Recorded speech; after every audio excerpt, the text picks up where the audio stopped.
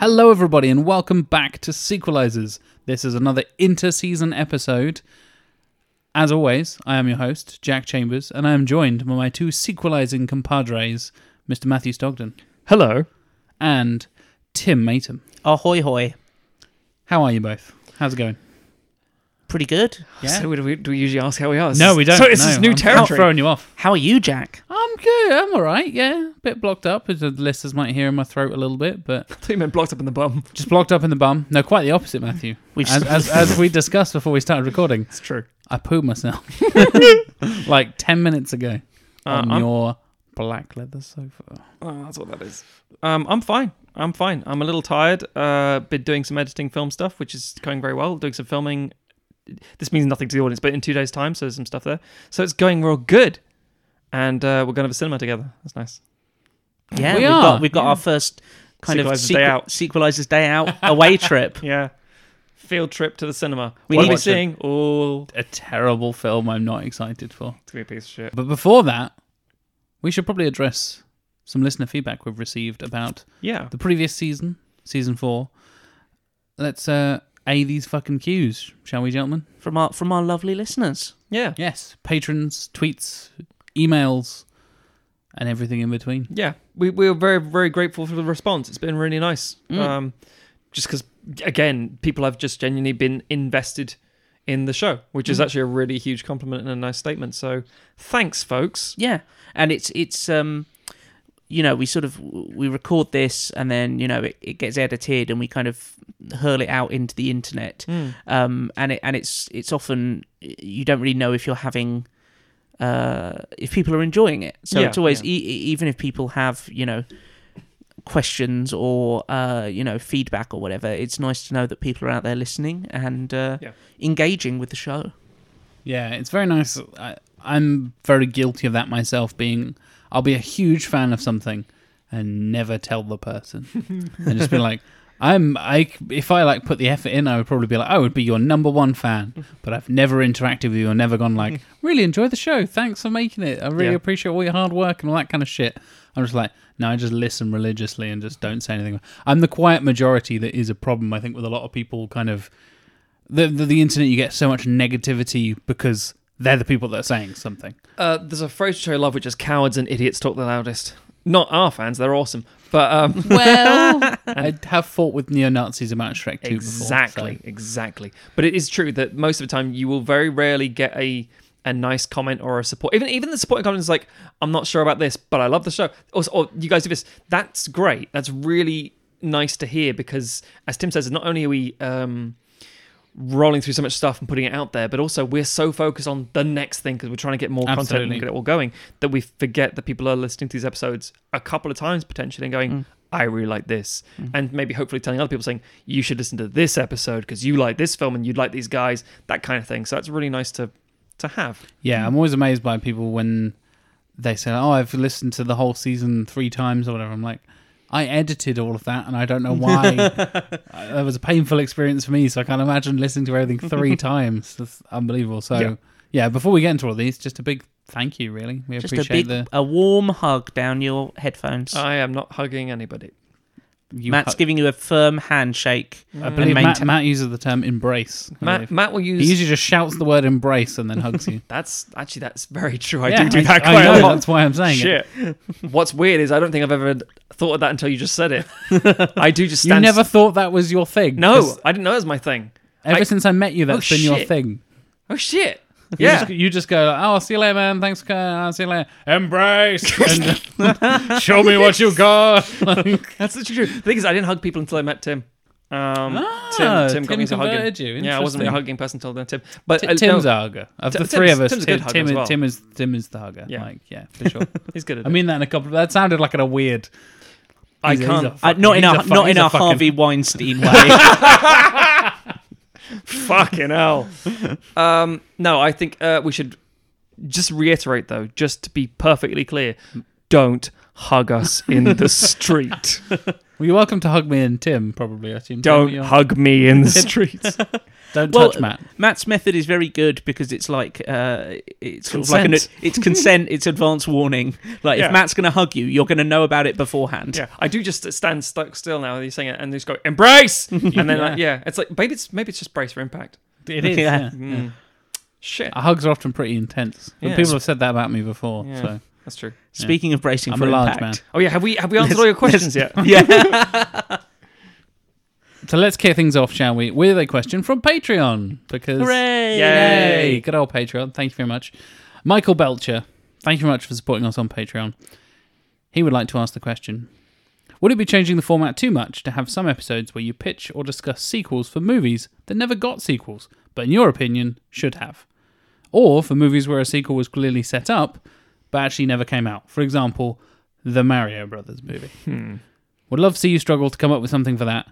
Love the podcast. Love the podcast, but we'd love to see you struggle. I'd love to see you struggle. That's the internet all over, isn't it? Pretty much. To put it bluntly, we've already done it, Mike.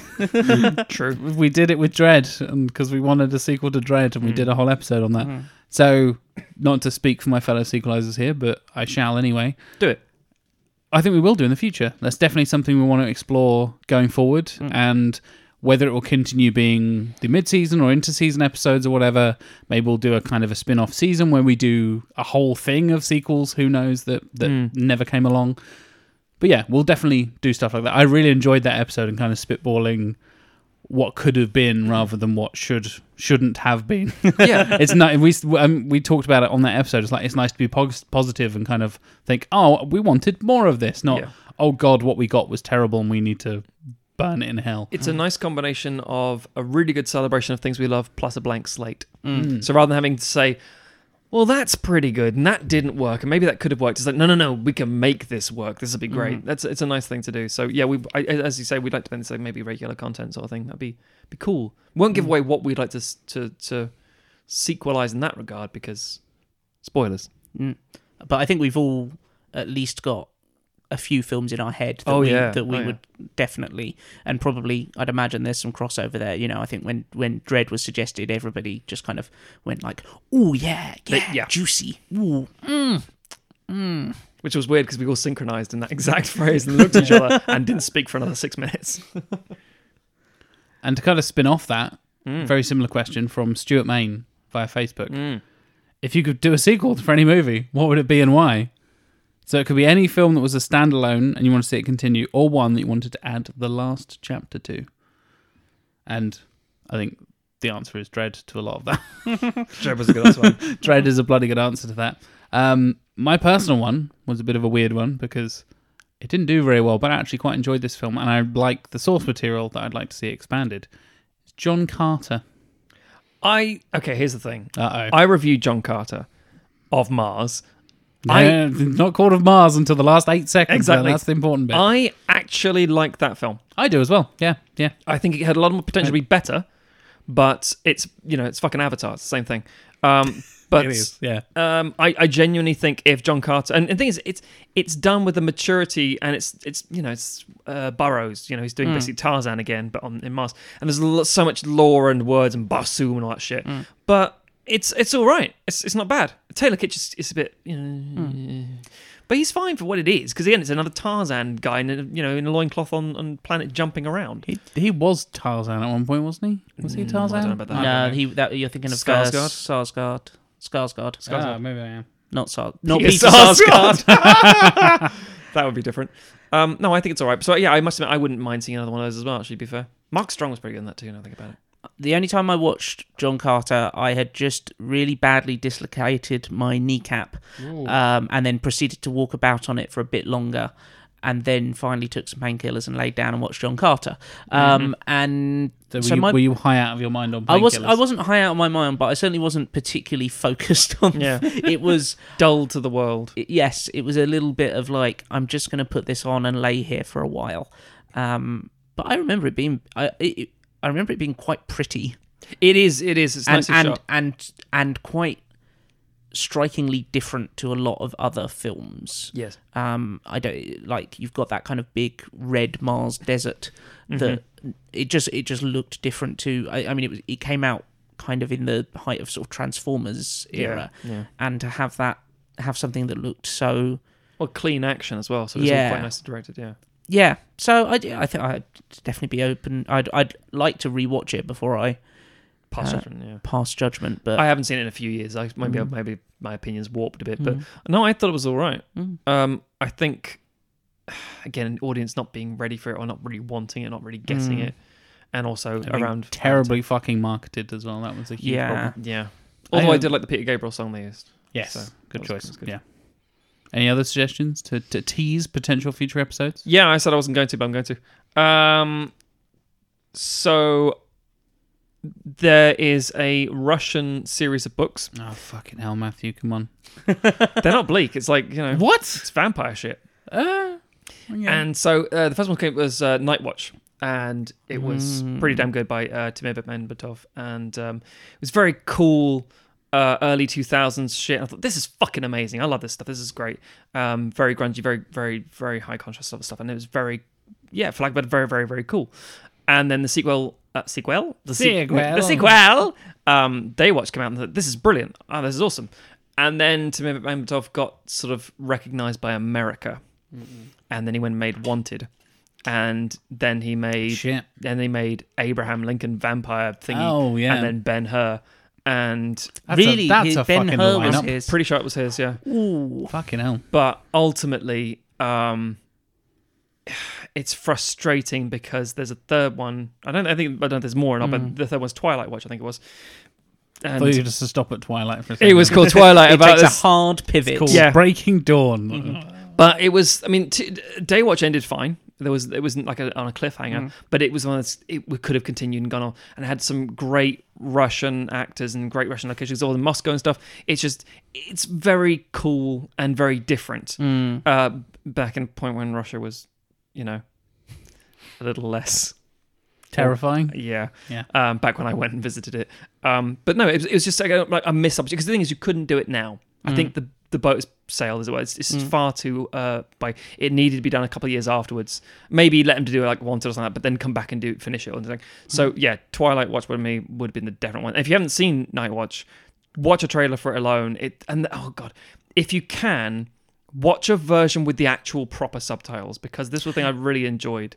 Rather than just being white or yellow text at the bottom of the screen, there's one thing where this woman, or this vampiric woman, is summoning this boy, and I think her name's Anton, and she says, "Come to me," or something like that, and all the subtitles will see that on screen like glowing red, and then just sort of bled into this water on screen. Oh, that's cool. It was so fucking cool. And the same way that So it's not like you said, it's not just box text. No, no. Yeah. It was. I think it might be Fox who had the rights to it. Sounds like a graphic novel or something. It kind of was, yeah. And the thing is that Tony Scott kind of ran with that when he did like Man on Fire and stuff like that. There was a few bits and pieces like that which made it more visually interesting, a bit more visceral for audiences. Because the problem is if you're looking at the lower third for so long, you miss what's going on in the actual picture sometimes. So yeah, it would have been really nice to see if they're one of those, and we ain't never going to get it. Yeah, I remember watching Night Watch in the cinema, and I think it was on one of these like weird TVA thing. Early preview screenings where you don't quite know what you're going to see. And one of the kind of big bugbears I have of modern cinema is that I don't think that we're using half as much visual creativity as we should when it comes to visualizing kind of superpowers or supernatural powers. I think we've got quite lazy and boring with CGI, and that film has just buckets, because as much as it is a big budget film and has decent CGI and stuff, it's also doing a lot of like smart in-camera stuff or things with lighting or camera angles to tell to portray special abilities and stuff like that I think just have not been picked up on by kind of the rest of cinema and should have been. Olga's transformation from an owl to a woman, which is a combination of just really erratic flash cut stuff and it's mostly sound design, but then just cutting to mid makeup stuff So like part bird face, then say, "Don't look at me," and it was just really creative things. And you're right with all the different powers and things. Yeah, I like it. I'm disappointed now. About you, Tim? I've not seen any of this. I feel like I haven't seen Really? this. You not seen? Oh, watch it, man. So my choice would be a little bit older than the two that you've picked. Ben-Hur. Yeah. Mr. Smith Goes to Washington. No, no, I'd go back. I'd love to see a sequel to Big Trouble in Little China. Fuck Ooh. yes. Which Interesting. I have a feeling they might have done in comic book form. They have Probably, now, yes. yeah. Recently. funnily Yeah, enough, quite recently. But Dark Horse, I want to say. I couldn't tell you off the DW? top of my head. don't know. Possibly IDW. Yeah. Yeah. But yeah, I think it's such a weird, fun film, and I would just love to do more in that universe. And it in fact, it doesn't leave it on a cliffhanger, but it leaves it with Jack Burton driving off with the creature in the back of his truck, and I think it would be funny to just follow that story. You don't. I think it could be very much. You could almost have it be sort of like a modern pulpy Mad Max series where you have Jack Burton as not necessarily the protagonist, but kind of the observer who just stumbles into all these weird adventures and is just kind of there, not really exactly wanting to deal with them. and not helping. And not Well, particularly yeah. helping. Yes. He's almost the Jack Sparrow of it to kind of before they fuck the series. Like Yeah. we discussed. So keep Big Trouble, but in different situations and Yeah. locations. Yeah. Big Trouble in Little Italy. Yeah. Or like, Big Trouble in the Southwest, and have him deal with like sort of like Native American like I'm making a face now, supernatural Tim. stuff. Oh yeah. Or I like that. That's good. I think Big Trouble could be like a deal such a with franchise. Native Yeah. Americans. Deal with the Native Americans. Yeah. That's his Have Western them days. installing inappropriate pipelines. Have I want to see Kurt Russell fight a John Carpenter Chupacabra. Oh, wow! I Now was we're going to say talking. Johnny Depp as Tonto, hell. no, Chip. That's really fucking cool. I like Yeah. that a lot. Him Yeah. in Mexico say, "Well, Jack Burton used to say, one cerveza, por favor, Chupacabra."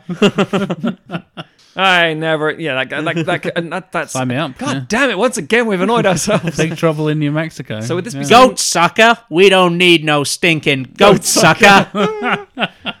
Who are you calling a sucker? I think would this be something you would have wanted to happen in the 80s onwards, or like go back? Yeah. I wouldn't. I mean, I guess you could make be now. arguments to do a kind of like an Ash versus Evil Dead like return, Oh yeah, or actually, fuck it, do a crossover. Oh fucking hell! Now we're talking. Deadites. Now we're thinking like comics. Yeah.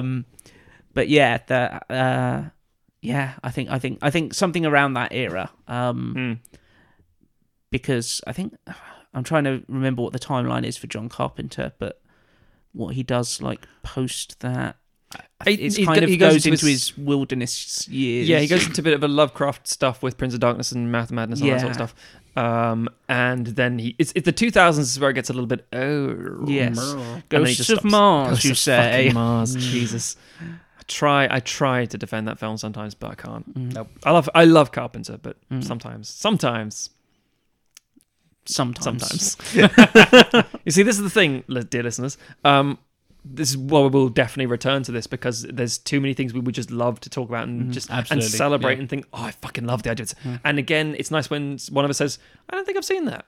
And you say, oh, you have to. And because again, it's the same passionate plea to you guys. It's the idea of like, you have to watch these films because they're fucking great. And there should have been more of them, and that kind of thing. Yep. I think we often we spend so long talking about terrible films on here, but ultimately we are people who love most cinema, Yes. or at least want to love, and I think that's why we kind of picked the bad sequels to good films, so we could talk about the good parts of the originals Yes. as well as just bad. Like if it was just bad films, I think that we would get very depressed and cynical very quickly.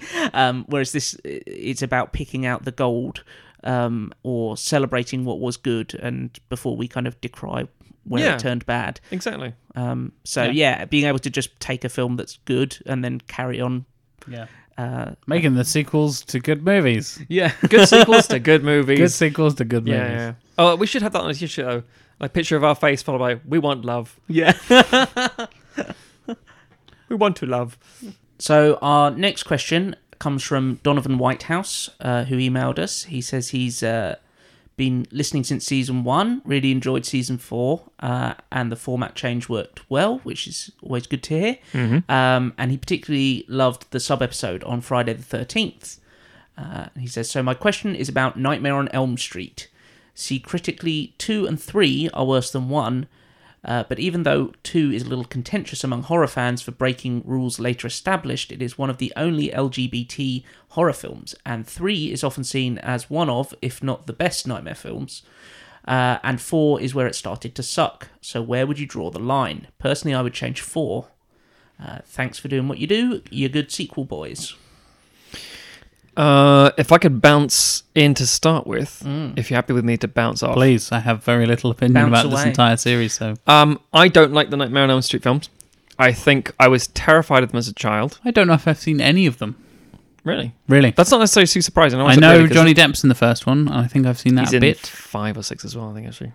I Briefly also- in account. Yeah, sure. The only bits of Nightmare on Elm Street I've seen are we watched it during an English GCSE class Wow. as part of a demonstration of how much sound was important in horror films, and I cannot remember why we were talking about this. We went to the same fucking school. I don't remember that shit. Yeah.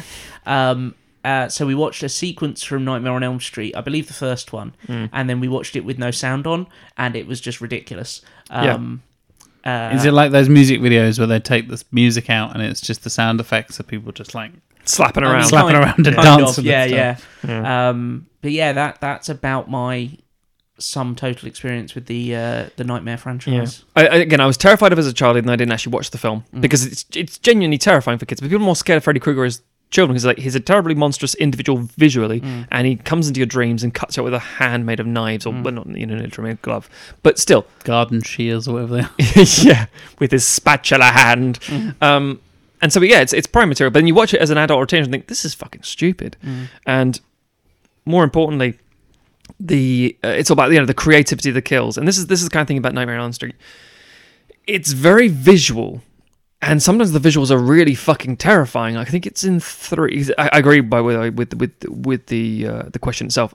3 is the best of the franchise because it has some really. There's one guy who has his veins taken out and he's played like a puppet, like a marionette. That sounds cool. It's fucked up, and it's all practical effect shit, so it looks pretty horrible. It's one with Patricia Arquette in that one, actually, I think, as well. She's pretty good. It's actually okay. Is it Dream Weavers, Dream Hunters, Dream Smokers, Dream Warriors? Yeah. And again, but the thing is, I don't give a fuck about that franchise. I don't care. But having said that, we will definitely get into it in a similar thing with the Friday the 13th one. There's a good. I feel like those two are very much parallel in that kind of thing, aren't they? Where they have their weird peaks and troughs. And 7's great, and 5 is the worst film ever made, and 3 is surprisingly good, but 2 isn't good. So where do we sequelize it? And I think it's going to be along those similar kind of lines. Definitely, I'm going to actually have to go and watch these things as well. Or like 7 or 8 of them. But at the same time, personally, I would say I would just start with 1 and say, right, 1's fine. I get what's established here. Create a 2, do the Too Fast and Furious one. Just merge bits that have existed in the other ones already. Like it fixes itself later on, so bring kind that of, forward, kind of thing. Yeah.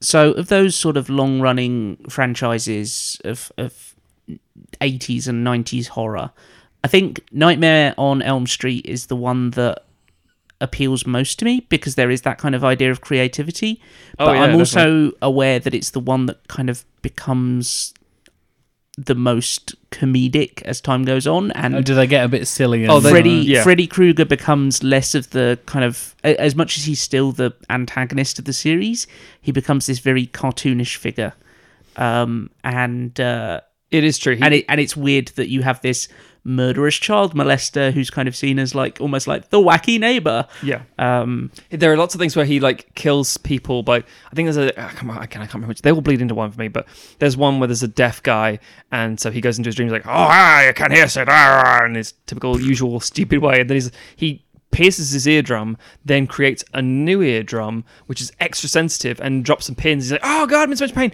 and then he scratches his claw hand on against a chalkboard, and then his head explodes, and you're like. Yeah, but it's all done very So camp. Like, inventive and mental. chalkboard, and it's like, but it's so camp and a bit silly with it. It doesn't actually, it's not scary anymore. Whereas in the first film, especially, he's shot in shadow a lot, and it's quite like, oh, this is uncomfortable. And again, the most iconic image in that film, in my opinion, is the sort of the rubber replacement wall, basically, where Nancy's asleep and he's pushing himself through. Yes, It's definitely, fucking yeah. great. Yeah. and is it in the first one as well where you have the claw coming out of the bath? Yes. In the bathtub. Yeah. Yeah, which again is a great. Crotch Jaws. Yeah. Jaws the fish. The From shark. Fish, whatever. Marsupial, I don't know. Jaws the marsupial. In your Jaws pouch. Yeah. Yeah, so Nightmare on Elm Street we should come back to in another episode, but do a full We breakdown. definitely will do, yeah. Especially considering you guys haven't seen a lot of them, if any of them, then yeah, I think we can go back and actually some really awesome commentaries and say, wow, this is fucking terrible. Yeah, definitely. Our next question comes from Esther Langenbacher via Gmail, sending us in a lovely little message on our email inbox. Good afternoon, gents. A question here from long-time listener, although admittedly I have to catch up on the recent season, so I hope I'm not making a fool of myself in case it's already come up. You haven't. It's fine. Yeah. I'm genuinely curious in what movie each of you would have loved to play a part in, and what part would that be? Keep it up, and thanks for the informative entertainment. Cheers from the Netherlands. The Netherlands! Yeah. International listeners, baby. I like it. Thank you very much, Esther. Bloody good question. It is, I commented when this came out, I thought, that's a fucking great question. I had a real problem with it, though. You didn't narrow it down at all. There were like 15 different options. Well, no, the problem was I was thinking to myself, like, well, I know what I would like to be involved in, but then I'd have to take out an actor who's good and replace him with me. And I'm like, Well, no, you could replace an actor who's bad. And yeah, who wants to do that? but so before you jump in, then my example is exactly Go for it, that. go for it. Yeah, go ahead. I want to be Javert in Les Mis because Russell Crowe's shite, and I love Les Mis. I don't know if you guys knew that about me. I'm a big I Les did Mis know that. guy. I did know that. I keep threatening that we're going to perform the confrontation song at a Oh social yeah, event. we do. Yeah, we've done that a couple of times. I tried to do that with Alec on stage with Monster City as well, and I would just turn around and go, "At last, Valjean," and he'd have to play along as we look like idiots. And then, Brilliant. yeah, but it never actually happened. But maybe at a Sequelizers live show, either Tim or I will surprise the other. I like that. So yeah, Look at this man. What I would like to be Javert and wander around dressed up like Britney Spears and look down on. That took a turn. In the opening scene, he's got the blue like stewardess outfit from Toxic. It's quite a famous meme does, that he's yeah. dressed like Britney Spears. Oh, my apologies. in Yeah. the look down, that Oh, bit, yeah, the yeah, yeah. opening scene. I've seen too many of Lama's memes. My favorite one is where there's a cat trying to read a newspaper and Javert's just peering in the window. It's the only one saved for my phone that I can send my wife all the time. It's fucking brilliant. I also hate how Russell Crowe says the word itinerary in that film. He just says itinerary, and it drives me mental because he tries to squeeze in the amount of syllables. Itinerary. Oh yeah, no, I say Follow to the letter your itinerary. Like, that's not a word. no. Oof. I mean, yeah. Anyway, I think I'm Hermione Granger. And I'm Javert. and I'm Javert. I think Tom Hooper is the main culprit of the badness of that film, but Russell Crowe's definitely a major I like that film. runner-up. I like that film. I like Tom I like Hooper. that film way more than I should do. I'm looking forward to Cats. I'm looking forward to Cats. It's going to be a fucking steak. Why aren't we going to see Cats from? It's not out yet. We can. We can do it as well. Yeah. Sequelizers does Cats. Yeah. I know literally nothing about Cats. There's Cats nothing is to know. Shit. I know there's a guy called Mr. Mistopheles. Shit. It's And there's a song that goes, Magical Mr. Mistopheles. And that's all I know. Fucking awful. I hate it. I thought Aristocats and Cats were the same thing for about 15 Wow. years. Aristocats is so much better Yeah. than I don't agree. even particularly care about Aristocats. No. So, yeah, Cats is basically a list someone said, oh, okay, now that Cats is a film, here's the things you need to know about it, and they list all the characters. And someone said, incidentally, that's also the plot. Yeah. They just It's It's the list of names. It's an hour and a half of cats introducing themselves, and then one of them gets one of them Deaded. dies and gets resurrected, What? that's it. That's What the whole thing. Fuck. and not really resurrected. It's like they regenerate like the Doctor, because they get a new form. It's true. What is Mr. Mistopheles like Mixelplick from the DC universe? He's just this weird interdimensional sprite. I need to see this film now. I'm fascinated. It's worth a watch because it's going to be terrible. It's going to be a train wreck. we need to see it together. And the thing is, as well, for all the visuals and accomplishments and achievements they've made, I'm like, you could have done this with practical effects. Yeah. I don't get it. Oh, those cats are so good. The trailer's so creepy. It's But then so again- well done, but it's so creepy. When you see it in the cinema, it's not as bad. I don't believe you. Oh, fuck you. But then also the cats from like the stage musical Cats are creepy. They're Oh, fucking absolutely, stupid. Yeah, yeah. I agree. Anyway. So Javert, So back to Javert. Javert the cat. I'm the real Javert. That you Would need, you play him not as a Russell cat? Crowe. I play him as a cat. And I'm a cat. It almost And I'm magical Mr. Mistopheles. if you'd have told me that like back in the sort of like early 90s when you had like this Willy Fogg cartoons and stuff, Oh that, yeah. there's actually a version of like some French anime version of Les Mis where they're all like cats and animals, I would just be like, yeah, that makes sense. Yeah. It's inevitable. Yeah. Any other ideas about who you want to play? What part you would like to play? Tim, do you want to bounce it to me or you? You go for it. Pitch to me. Right, cool. So I took this in two parts. Being a director, my mindset is, I want to take the part of a director. I want to direct something. And then I'll talk about acting. So to bounce up, we'll talk about acting first. I pitched a few, to be honest. My initial thing is, it's very difficult because it's like, well, do you mean at the time? Because I was obviously younger, not really appropriate for the role. But if it was me traveling back to a point, I kind of would like to be Rasputin in Hellboy, because working with Del Toro would be That's fucking on amazing. brand. Yeah, it's on brand for you. I think I could do that as well. It's one of those sort of like that would be possible for me to actually perform and go, no, I can make that work. You've got the look. I got the look, bald head and the beard. Yeah. Alternatively, I would really like to be Hannibal Chow in Pacific Rim, Nice. because I like the Ron Perlman one. I don't know why. It's just a small element of a film where it looks You like want it's to had a lot be of fun. either replacing Ron Perlman or on screen with Ron Perlman. Isn't that destiny for most Yeah. people? Pretty much. If you were Hannibal Chow, you might also get to keep those amazing golden shoes that you shoes, have. yeah. Yeah. I would have had them as shoes. cowboy boots though. So like, can I have golden cowboy boots? And they'd be like, yeah, of course you can, man. And I'm like, thanks a lot. Thanks, Del Toro. Thanks, Del Toro. He's like, it's fine, man. You talk like that now. Do you wish you had the relationship with Del Toro that Perlman does? Is that what you're saying? No, I couldn't live up to that. It's like, you know when people say like, oh, who would you have at the dinner party, alive or dead? And you're like, oh, well, I'd have to have like, I don't know, Julius Caesar. Fuck off. Nobody gives a fuck about your stupid party or you. If you have three really interesting people from history and you, what the fuck are you bringing to that conversation other than the tea?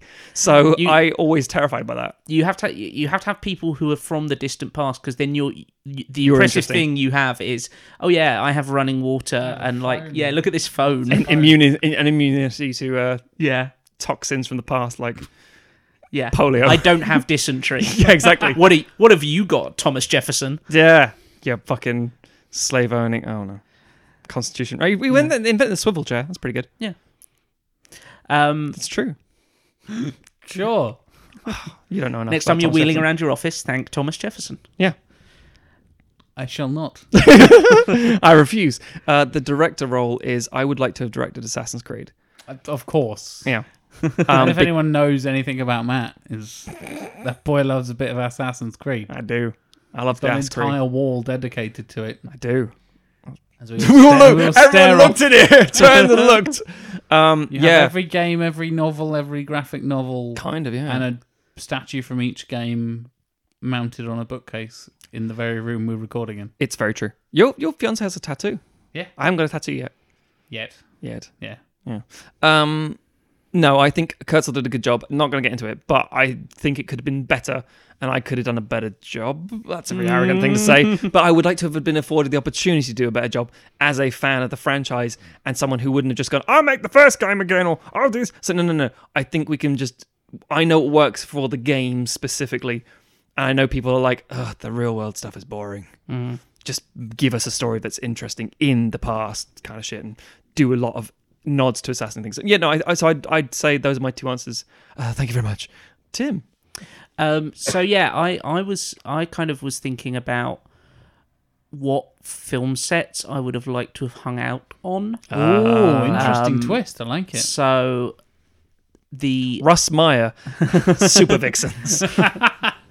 So I came up with a few options. I thought Ocean's 11 seems like it would have been a very fun, and the sequels. I hear that Clooney likes pranks. Clooney likes pranks, but I quite like pranks too. Oh. So I could have got in on that action. I thought about maybe being one of the Mormon brothers characters. Yeah. But then because it would have been good to replace Casey Affleck, because then Casey Affleck isn't in the film. But then I thought James Caan's there still. But then I'd have to hang out with James Caan. Yeah. Or I could replace James Caan, but then I'd have to hang out with Casey Affleck. So instead Could I potentially pitch an idea here? Just we don't do pitching on this. Oh, okay. Well, I'm going to do it anyway. Jump radical in. thing. Go on. I think you should replace James Caan, and the healing effect of being a friend with Tim makes you a better person. So maybe you make Cassie Affleck a better person. Maybe. Just saying, alternate history. In the end, I said I'd replace Livingston Dell, Yes. the tech guy. I like it. And but he the other option, or one of the other options I had, was replacing Elijah Wood in The Faculty. I like that. Which I think could have won. But I think ultimately, if I'm thinking of what I'm best suited for, I would have replaced the character of Richardson in Hot Rod. Is the Asian dude. He's the Asian dude who just has a scene where he stands around dancing for a while. That's very on brand for me. I agree. And I would have got to hang out with Andy Samberg and Bill Hader and a lot of funny people. You would have seen that stunt that went wrong. Yes. Oh yeah. Hot Rod, that's the kind that of they thing kept in the film. Yeah. If it goes fucking terrible, keep it in the film. Unless it's The Crow, in which case, destroy that footage immediately. Yeah. But no, I like that. It's a good shout. Yeah. It's a really difficult one because you do, as you say, what's your motivation? Is it to correct a horrible Russell Crowe-shaped wrong? Is it to have a good time? Or is it to think, I could do that, maybe? I like that we all took a different angle. Yeah. Classic sequelizers. Our next question comes from Isaac via our Gmail once again. Hey, so my thoughts on Season 4. Generally, I didn't enjoy the change in format as much as the contest. Not because I preferred the competition, but because I enjoyed hearing the more solidly formed proposals/storytelling.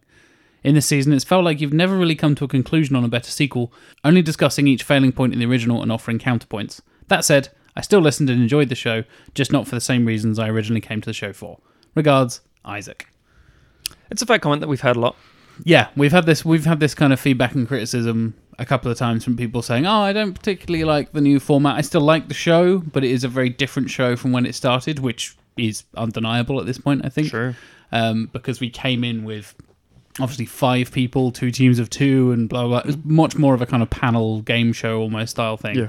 And now it's much more of a kind of, I think you pitched it as kind of like inside the writer's room kind of thing, Matt, where it's the behind the scenes creative thing of us getting the juices flowing and things like that. But I think that's something we do want to address. Yeah, of course. And we appreciate people coming and listening to the show and saying, hey, I like this, but I don't like this. Do you think this could work for you guys? Do you think you could move in this direction or whatever? And I think for Season 5, with the 3 of us, we're going to be moving in different directions. Obviously, we're now just the 3 of us. So that makes a difference there as well. And that means we're going to shift things around. The format's going to shift ever so slightly. It's an evolving kind of work in progress kind of thing. And yeah, we'll definitely take that on board. Yeah, I think that it was never a flippant or cavalier movement on our part to evolve it into the way it eventually became. It was out of necessity and just trial and error. obviously we've had things like the idea of writing these endlessly huge pitches took so long, and it's not like we're being like, oh, it's so difficult, but obviously we do day job stuff in the meantime, and there's lots of stuff going on in our lives and blah blah blah blah blah, but we just don't have the time to do it properly in that way. We'd obviously love to, obviously, but it requires quite an in-depth bit of preparation and, you know, that kind of pre-work. On top of that, it then became really, really long. So we ended up splitting them up. People didn't like the split either. So we always try and feel what works best. And we're never saying like, no, you have to understand, you motherfuckers. This is it. It's 1 9-hour show because that's how it has to be. Or, you know, we're split in two. One's the story, one's the preamble. It's just what we are trying to make work. But at the same time, it comes also out of a place of what works for us and what is interesting for you guys. So we're never just going to say, fuck you, you're wrong. We're going to say, well, this is the reason it's changed. I'd like to think, at least. Yeah. And for us, this reason is because we are looking to do basically more, a fucking, we'll talk about this later, but a fuck ton more. Yep. And as such, Season 5 is going to be big. Gonna be big, gonna be huge. I went a bit Trumpy then. Yeah, it's going to be huge. Huge. It's gonna be good. That was a bit too good as well. Shit. No, it's gonna be very good. But at the same time, it's gonna be a lot of work, and that's without the idea of, you know, enormous. I mean, Tim did come close this season with the X-Men pitch, which we then had to say, well, we can't read all this out, Tim. You have to, and obviously, again, as always, that shit's on Patreon. So if you are supporting on Patreon, you can have a read of it, and it's very, very good. And again, sometimes we will just compel to write that stuff. But if we don't always have the time, we're trying to make the schedule and the deadline thing, sometimes you don't have the opportunity to do that stuff. And it's unfortunate. But yeah. And same thing with the idea of the collaboration, because there was the idea of a group of 3 and Jack as the host, it became more of a collaborative thing. But yeah, it shifts. I think we're definitely, you know, we like I say, we're always willing to hear feedback, especially when it's, you know, done in a polite fashion and not just someone yelling at us on Twitter. True. And I think, you know, all of us are passionate about film, and I think if we could, we would spend our whole day writing film pitches. If we could do this full time, that would be amazing. Yes. I mean, it would be insane. So I think it's and I think we'd like to go more in depth, and I think we're going to hopefully kind of move the show to a position where we can do slightly more in-depth pitches and still have that kind of not improvisational, but a loose feeling where you get more of the insights into how we're coming to the decisions at the same time. Yeah. So we're trying to find that way to kind of strike a balance and also not murder ourselves in the process. Yeah, it's avoiding burnout while still having a good time with it and showing something interesting. I mean, we should point this out. Most people who've said, I'm not okay with the few changes, have all sort of ended with, I still really like it. And that's always a really nice, comforting thing for us to hear, which is always very supportive and things. Even if people don't like it, I mean, not encouraging people to switch off, because we keep shifting things and turning things up, and we do take these things on board. It's just trying to find what works. The problem is you can't course correct mid-season. So we end up having to... We could do, but I think it would be a mistake. It would be very disorientating. Yeah.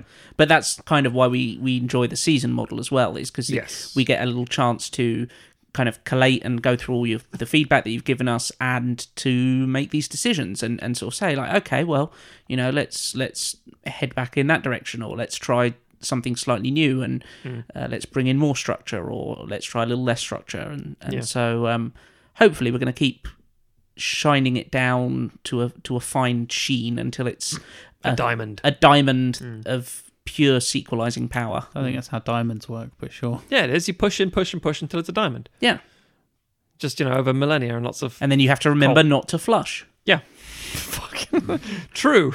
And then you push that diamond into Tim's face and say, "You're wrong, Tim!" And that's how we knife fight to the death. So our next question comes from Kieran Golding via Twitter, who asks, will you ever tackle an MCU film? And if so, will you look at them as separate film entities based on their franchise? For example, Iron Man 2 as part of an Iron Man trilogy rather than as an MCU film? In short, yes, we will.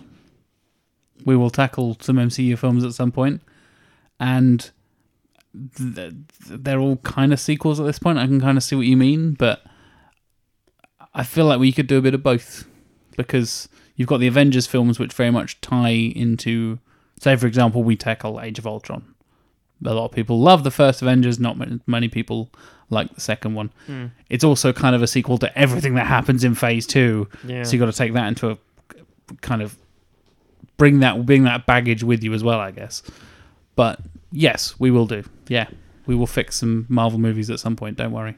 I think that the Marvel movies present a kind of fascinating challenge and must do to any screenwriter who's tackling them, because you have all of these different agendas going in of what has happened previously and of what is lined up in the future to happen. And so it's almost like having a kind of strict poetic form that you have to make your words fit into. You have so many different kind of moving parts to take into account. And so coming into something like Age of Ultron, we would have to think, okay, right, where are all the established characters? Where are they in their character arcs? And then we know that we've got to set up, X, Y, and Z, and, we've got to introduce, make sure that this gets recognised as the Mind Stone or whatever. It would be, I think it would be fascinating to do whatever one you do. Obviously some are easier to sequelize than others because they're a little bit more disconnected. Yeah, you've got the butterfly effect, haven't you? In a lot of ways, like, God, we need to fix the fuck out of Thor: Dark World. Oh, that ties heavily into everything because that's got one of the Infinity Stones, and it's like chucking a very large rock into a river. It'll disrupt it for a while, but it has to still go back to the end. So, for example, like Age of Ultron, things still need to end exactly the way they ended in order for everything to make sense. You can't say, okay, then we're going to introduce this story. You can't, because it might still come up and Kang shows up. And Yeah. you can't just Can't do introduce Kang of the Conqueror. Yeah. Kang the Conqueror. So Yeah. it's very difficult. So basically, it's the minor course correction of how can we. I think the biggest change for that one easily is just don't make Ultron's face move. Problem solved. Yeah. More James Spader. Yeah. I could talk about Age of Ultron all day. I just threw that as an example. Let's not sequelize it right now. True. It was I just did the very slow kind of retrospective that I'm doing with my friend Alex. We did Age of Ultron fairly recently. I don't think we've written it up yet, but it's a fascinating mess of a film. Yeah. And you can really sense the number of different agendas that are going on there. Very much so. And I think a lot of people are like, oh, studio interference. They should have just let Joss Whedon do what he wanted. And I would say, like, no, because there's a bunch of stuff that clearly Joss Whedon wanted to do that doesn't work either. Yeah. And I think it's just a real mess. I think that's probably the one that is the most ripe for sequelizing. You could maybe Thor: The Dark World. Yeah, there's a lot of MCU Ant-Man and the Wasp. options. I don't like Ant-Man and Wasp. Never do I. I didn't like that film very much Fine. at all. Don't like Ant-Man either, to be fair. I liked first Ant-Man. So. But you're right. We Yes, can cover this there's for a plenty of long stuff, period of time. yeah. But so, Yeah. as you said earlier, Jack. We'll cover it. We'll In get there. short, yes, we Yes. will. Yeah. Next up, we have a question from Andrew Steen via Facebook. If you could rewrite an entire trilogy, which one would you pick? The obvious answer, Star Wars prequels, of course. But I mean trilogies that even had a decent movie in them. Maybe even 2 decent movies. If I had the chance, I would go back to the future. Hear me out. I love the first movie. 2 is okay. 3 I can pass on. A few bits of dialogue that need changing is a good start. Anyway, love the podcast and can't wait to hear your answers. Is the bits of dialogue the word time travel replaced with the word baby? I hope so. That would be impressive. I hope so. My obvious answer, the Hobbit trilogy. Yeah. Because fucking hell. The Lord of the Rings trilogy, as we talked about We on a did, recent we did. episode, is one of my favourite things that's ever been made in cinema in general. Yeah. It was at the perfect time for me. I'd read the books. I was a huge fantasy nerd. It just captured me in a way that very few other things have. Yeah. And fucking hell did they get it wrong with The Hobbit. Mm-hmm. They got basically everything wrong from, let's take what we love from Lord of the Rings and just ignore all of that. Mm-hmm. Make it loads of weird wobbly CGI bullshit and stuff. I would do that in such a different way. First of all, I wouldn't make it a trilogy because it's a fucking children's book that's like 250 pages long or whatever it is. Mm. But good lord, yeah. The Hobbit is definitely my answer. I think it's a good one. Would you do a Guillermo del Toro original Hobbit 2 films, or would you give Peter Jackson time to do it properly and not have him like Galadriel and Gandalf are definitely fucking? We need a love scene. Yeah, what the Triangle with a dwarf and an elf and a Legolas. It's like, Yeah. wait, what? You need a sexy dwarf that just looks like a bloke. Oh fuck! There's an interview with Evangeline Lilly, which is perfect, where she says, "I don't want to be in a love triangle," and they said, "No worries." She specifically asked Yeah. for no love triangles, and they were like, "No, there's no love worry triangles in about a it." Hobbit. That'd be ridiculous." Yeah, There's a love triangle now. but yeah. There's like come back from reshoots. Oh look, it's a fucking love triangle. Shit. So yeah. So would you be Jackson or someone else? After seeing what he made, I don't know if I trust Peter Jackson. Difficult, isn't it? Yeah. So I might go Del Toro because he would do it practically and interesting and something a little bit different. So yeah. Darker too. Yeah. Interesting. Yeah. How about you guys? My one is I don't think it's controversial, Uh but my statement will become controversial. oh. The Cornetto trilogy, Oh. because we all know my opinions of Edgar Wright. Top bloke, lovely. Gives money to charity, kisses babies. I don't know if any of that's true. Really? I haven't seen him kiss I've a heard baby. nothing but great things about. No, Edgar Wright's a famous arsehole. Yeah, no, again, I think he's very capable at very specific things. I enjoyed Shaun of the Dead. Whenever it came out of the cinema jizzing themselves over it, I thought, it's fine. That was me. I was jizzing everywhere. I thought it was okay. I adore Hot that Fuzz film. was better. I thought it was better structure, more ambitious, and really good. But that's the nature of a second film. You got more of a budget. That makes complete sense. And then the big debate and World's End, and it's like, oh my god, the big sort of gap between the three, and it's like, when are they going to do the third in the Cornetto trilogy, the Mint one, and this fucking World's End, and I hated it so much. I agree. Everything that was slightly nauseating or could have been a little bit more irksome about the first two films was magnified. Everything that thought had been, interesting was in fact not. All the problems were, as I say, blown up to the hype, like the idea of like female characters being badly written. Action scenes being great, but no real purpose for them being there. The whole film dictated in the first 5 minutes of the movie and then played out endlessly. Yeah, it's great. And I really have a problem with the Day the Earth Stood Still thing about Alien coming down and saying, like, you are fucking things up. You need to stop. And the reaction was, fuck you! I'm gonna drive. Fuck off. Yeah, fuck off.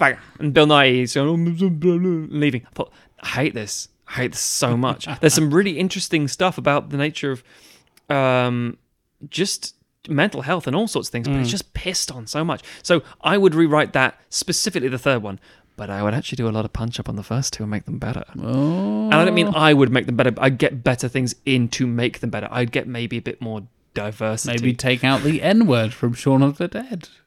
Oh my god, that is in Yeah, there. Nick Frost says the Oh my N god, word. I completely forgot about that. That was the coolest thing when I was younger, and I realized, oh, that's not That's okay. not cool, man. No. Yeah, shit. Encouraged a generation of little white boys to be like, hey, I'm going to say that word because he said it on the film. Yeah. Ooh. Nope. No, so there are things I would definitely fix, basically. So that would be my choice, and I would make the ice creams more important. Because Very definitively the Cornetto trilogy. very specifically, Cornetto. Fair enough. Because the throwaway bit in World's End where Nick Frost about how the world's a bit different, and then the rapper goes, and it just flies past the fence. I thought, that is bullshit. Yeah. I'm not saying that we needed it as a little, the Star Wars fan suckling on the teat saying, "Where's my fucking Jawas?" It's not Star Wars without Jawas. It's just the idea, like, no, this needed to be something rather than just throwaway. Ha! There it is. Fuck you. I feel it's always a slap in the face of the audience, and that's always a bit, yeah. Agreed. So that's what I would tackle. Tim, what about you? So I would like the one that kind of leapt out to me first was the J.J. Abrams Star Trek Ooh, ones. good choice. Interesting, yeah. Which Because- may come up in the future. Very likely. Because I think that's sandwiched by two decent films with a big stinking turd in the middle. Agreed. Thoroughly agreed. I gave it a high review at the time, but I acknowledge there are a lot of problems with Indianapolis, so I'm not going to get that. Another one I thought of was Beverly Hills Cop, Yeah. which I generally enjoy, but is the most tonally and thematically inconsistent series of films. It's basically 3 different films that happen to have all the same characters in it. It would be interesting to try and I can kind of understand that from the way that films, especially comedies, were made at the time, and action comedies, where like nobody went into the first one thinking this is going to spawn a trilogy. But it would be interesting to try and just kind of make them line up a little bit more, and to maybe have a little bit more depth to them. Yes. But the and this is kind of ignoring our there has to be one good film in there option, but the one that I'd really like to go at is the Dungeons and Dragons films. I love Fuck. that. Yes. Yeah. Because there was a trilogy of them. Yes. I Even though didn't even two- realise there was a third one. Two if I'm honest. of them were straight to DVD, or possibly I think the second one might have had a very limited theatrical release. Possibly. I But, don't know. God, what awful films! I remember I was rewatching the Dungeons and Dragons film. Why? I don't really remember why, but I was watching it with a group of people, and that was kind of the best way to watch it. And I was okay. just screaming at the I television. imagined you alone in this room, halfway across, just staring at that screen. I have it on DVD in the other room. Fucking I mean, hell, Matthew. I'd kind of want to rewatch it because when I watched it the first time around, I didn't really know anything about Dungeons and Dragons. Oh, it's terrible. And so I'd like to go The more into you know. it with an awareness of like what references they are making that the fans, quote unquote, can enjoy. Yeah, no. But yeah, God, what I mean, just you've got. Yeah. I mean, and Dungeons and Dragons is obviously in a very different place now than it was when those films came Massively out. so, yeah. And like, and those films obviously did not do very well at the cinema and kind of sank without a trace. But I also think they've kind of, I reckon if you went to a major studio now and were like, look at these numbers, like there's a lot of more people who are interested in D&D, like look at this, look at the money the Critical Role people Just bring some of them in, and it'll be like The quite biggest cheap for you. TV and film Yeah. Kickstarter ever. Yeah. yeah, Is Critical and, Role. and if you now, point, and now commissioned by Amazon for multiple seasons. Yeah, yeah. Just like insane. And it's people talking. yeah, Yep. and if you pointed at all that to a Hollywood executive and were like, now is the time is right, that the rights are not going to cost you that much. Yeah. Like there's lots of these all the kind of, there's several big franchises that are dying off. There's no big fantasy franchise that's going on at the moment, and said, let's make a Dungeons and Dragons film. They'd point to these ones and go, nah, it doesn't fucking work. Yeah. And Is there sex in like Game of Thrones? yeah, Especially considering that, again, watching the Dungeons and Dragons film, I was screaming at the television with this group of people saying, this is a year before Lord of the Rings. And Jesus Christ. it shows Yeah. how much Lord of the Rings influenced fantasy and how we see it now in terms of realism and shoot it like it's properly done. And then, as you say, that kind of Dungeons and Dragons effect with like if you had like a studio now would probably do something good with it if they didn't say that piece of shit back then. Yeah. It looks so made for TV. It's fucking atrocious. yeah. That's just the first one I should point out. And they only get better. Yeah, it's weird because to be fair, again, there's the thing about Game of Thrones I always bring up because any producer who says, "Oh, I know where it's going," no, you fucking don't. Shut your face. Yeah. But Game of Thrones, it was the big fantasy thing of late. I think it's fair to say. Before that, we had like multiple Kickstarter attempts, Aragorn. It's like no, and you just fall into Percy Jackson and the Lightning Thief. Yeah, that was disappointing. But yeah, there's always different attempts, and it's like, is it Lord of the Rings? No. Oh, it's Hobbit. Is that Lord of the Rings? Also, no. Fucking hell, shit. So that's kind of the point. I think, yeah, Tim's right. I think that'd be a really solid one. Really good. But again, We're all huge Not- Dungeons and Dragons fans as well, which helps. Yeah, we're biased. not a film where the first one is, not a trilogy where the first one is good, or any of them. Well, are good. no, It's but from the ground Yeah, up. I think Yeah. that's fair, and I hope that's. I think it's within the remit of the question. I think so. Yeah. If you feel your question wasn't answered, sorry. I could have made a Hot Fuzz reference. Jog on. That's kind of what I Yeah. did. No. Well done. So we've got a question here from Joe via email. He says, "Hello, sequel people, or perhaps seek peeps, Seek peeps. seek peeps." Seek peeps. I mean, none of us are Sikh as far as I know. Matt's very blatantly Catholic. Yep. Tim, any particular religious leanings? No, Yeah. just straight up atheist. I'm So what I'm afraid. hearing is potential seek. Potential seek. Who knows? What I hear is potential conversion to Catholicism. I've been listening for a long time. I discovered the podcast through Ashens, the internet man. but I honestly love the cooperative effort as opposed to its previous Team v Team iteration. So, takes all kinds. Keep up the good work. Really enjoy the current remit and vibe of the show. I've actually had the bones of this email rattling around in my head since you announced the Men in Black episode on Twitter. Oh, that feels like a lifetime ago. I have a rather simple conjecture that sequels can go in one of three directions. Direct sequel, prequel, or spin-off. All very obvious. My proposition is that no film series allows all three vectors as well as the Men in Black. And then Joe has some very good ideas here about kind of how those all work for the Men in Black series, but we shall jump over them. But they are I quite liked his ideas. I thought they were good. Yeah. He said, Well argued. Yes. I've struggled to think of a film series that better offers these three avenues. Ghostbusters can't offer a prequel, Indiana Jones couldn't support a spin-off, etc. Perhaps The Fast and the Furious, but only after you would introduce more characters. Fast and Furious has literally done those three things. Yeah. Yep. Now had the Hobbs and Shaw's the spin-off, Tokyo Drift's the prequel, other sequels, the rest of them, basically. Yep. So, yeah. And then he says, just to discredit all my opinions on film, he prefers The Mummy 1999 to Indiana Jones, which I don't think is a controversial opinion at all. I bang on about it all the time. Mummy's great. Yeah, Mummy's great, and Rick O'Connor is better than Indiana Jones as a character. Yep. I know it's the same thing, I know it's a carbon copy print, but Brendan Fraser's more charming and interesting than I'm gonna fucking hit you in the face and you don't tell my family part-time. And then in the second film, he has that great quality that we hardly ever get to see in action heroes, which is really fucking loves his wife and is not ashamed about it. Yeah. Massively into his wife and a good dad, arguably, Yeah. most of the time. That kid's a shit. Yeah, that kid is And terrible. then we don't talk about the third film. Yeah. Yeah. Anyway. So we agree with you on that one as well. Yeah. With regards to the spin-off prequel sequel thing, we actually had some ideas. So X-Men is my go-to example.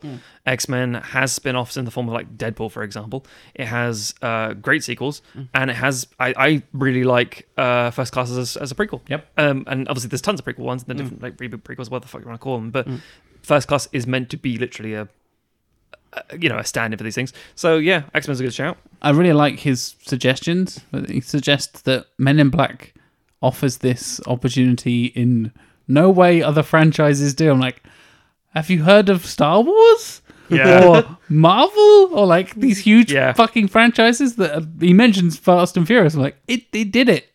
Yeah. It did it just like they did. Loads of things can do this. It's true. You can spin off fucking anything. Who cares? Yeah, it's the sequel, prequel, and spin-off is a tricky one because it's the prequel and spin-off aspects. But to be fair, in the contemporary world of franchises, they're all trying for it. I mean, one could argue the DCEU is the same thing. They're not necessarily good, but they've got Wonder Woman's a prequel. Yeah. And the spin-off is all of them, much like the MCU. It's just like a question of like, again, the question I think interestingly from the email wasn't are they good? It's do they have the space to be good? And the answer is yeah, they all fucking do. That's our job, isn't it? Kind of to that's true. make them good. That's true. That's very true. Yeah. Back to the Future's all prequel, sequel, spin-off in one film. It's a prequel and a spin-off all in one. One neat little package. So thank you for the questions. But yes, we liked your suggestions as well. Yeah, they were good shout, to be fair. Next up, Jonathan Firth Clark via email. Hi guys, love the show. Been a fan since the first episode, and I can verify that because I remember him tweeting us back in the day because it's an unusual name and I'm good with names. And I was like, I recognise that name. And he emailed us. I specifically thanked him. Like, thanks, man. I remember you being an OG listener. So shout out on the show, Jonathan. Appreciate that. I had a couple of questions I'd like to ask regarding prospective episodes. Would you consider doing an All-Stars episode where you either team up or each doing your own ideas for a sequel where you could use literally anyone, past, present, future, or dead?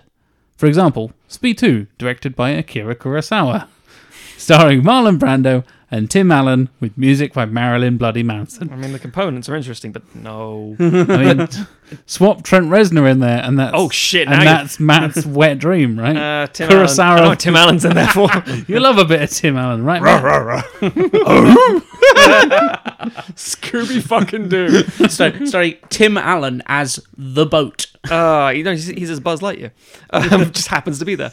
I actually really like this. I like the idea of doing like a fantasy league sort of stuff. I made a huge list which I'll go through, but I love the idea of Get the sequelizers doing like fantasy sequels thing, like Yeah. they pick Kurosawa, 3 points for me.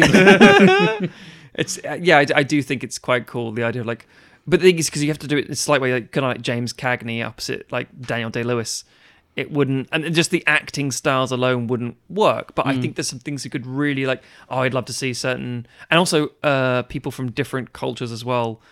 I know it's like, obviously you can do that now, but some people being obviously dead, it would be really genuinely very interesting. So we do kind of do that in regards, but I think that's a nice possibility. I think, To essentially get a Bill and Ted phone booth. Yeah. And Yeah. hop around through history and assemble our kind of all-star squad would be What's that Marvel thing called? With the Secret Wars, with the thing Battle World. Battle World. Yeah, Battle That, World. Yeah, but films. Yeah, that'd be cool. and we could potentially even do it with like the franchises as well, so that we're like, okay, we're going to do a sequel to we're doing Jurassic Park, but it also happens to be a sequel to John Wick. Oh wow! Jurassic Wick. Directed John Park. John Park just sounds like the story of some South Korean dude. Welcome To John Park. and it's directed by John Ford. Yes. And it stars Randall Park. Yes. This is gold. yeah.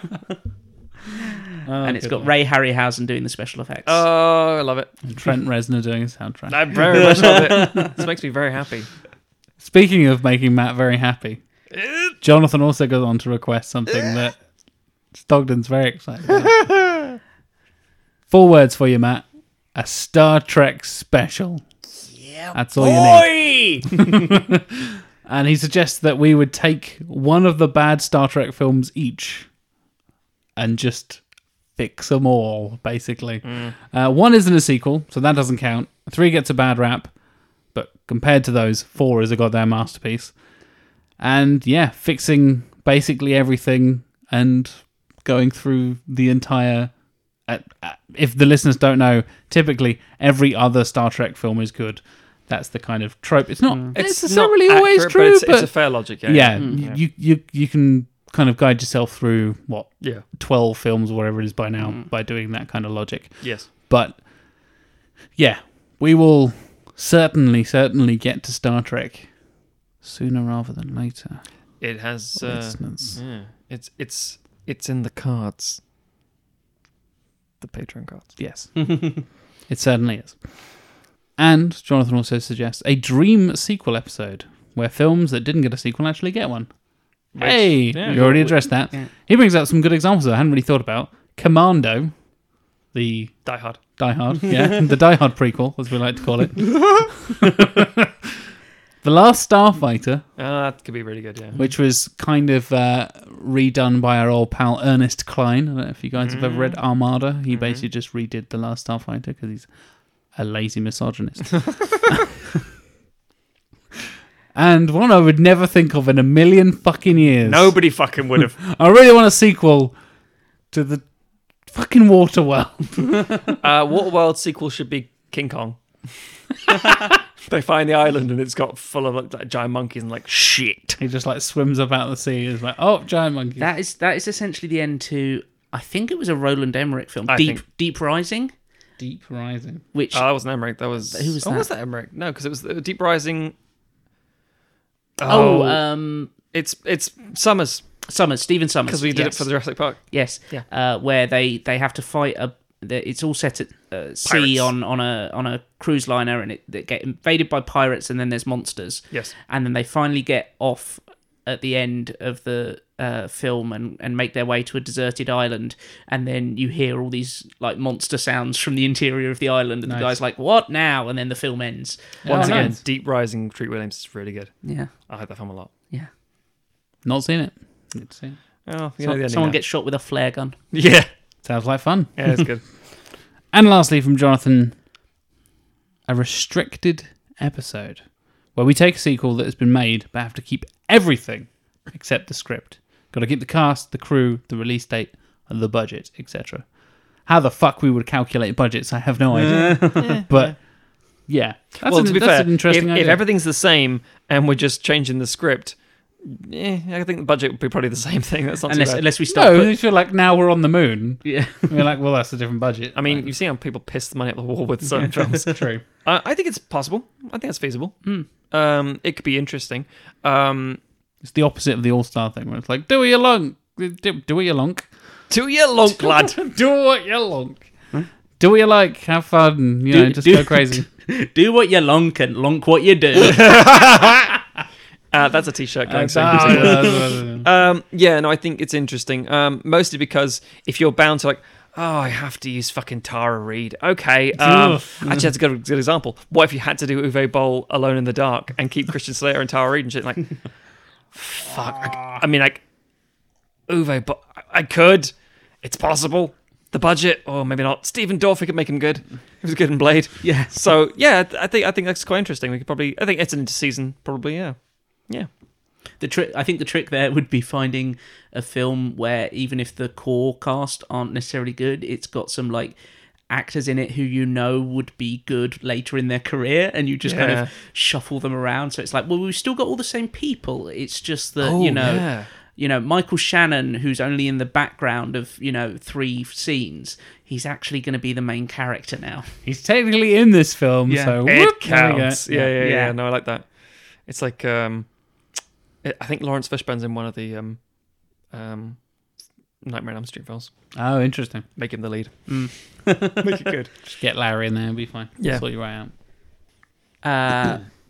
We've got a question here from Mike Salvia, a big fan and patronizer of our fine service. Regular patron, tweeter, atter. Yes. We know Mike very well. All around good guy.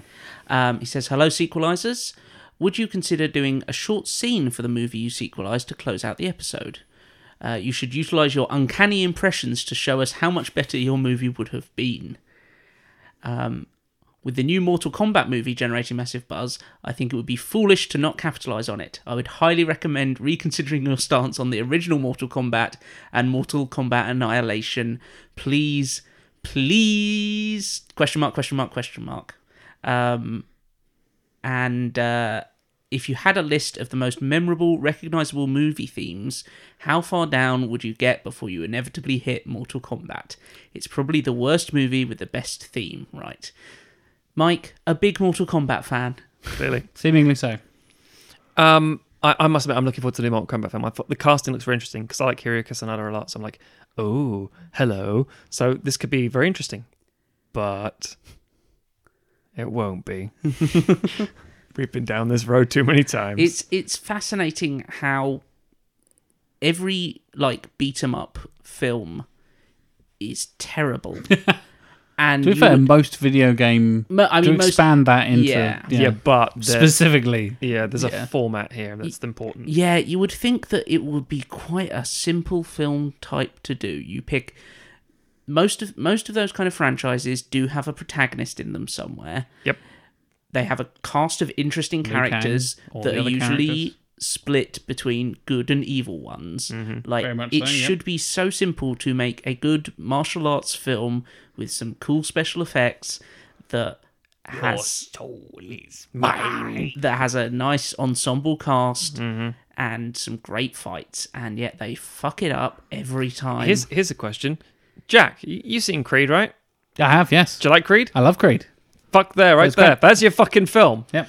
Do that. Or something. Have you seen Enter the Dragon? Yes. Yeah. Great fucking Also film. seen that. Tournament. Yep. Yeah. Boom. There's your fucking street fighting tournament right there on Yep. an island with also undercover cop stuff. Yeah. But it's so fucking... You've seen The Raid? Yeah, The Raid. Yeah.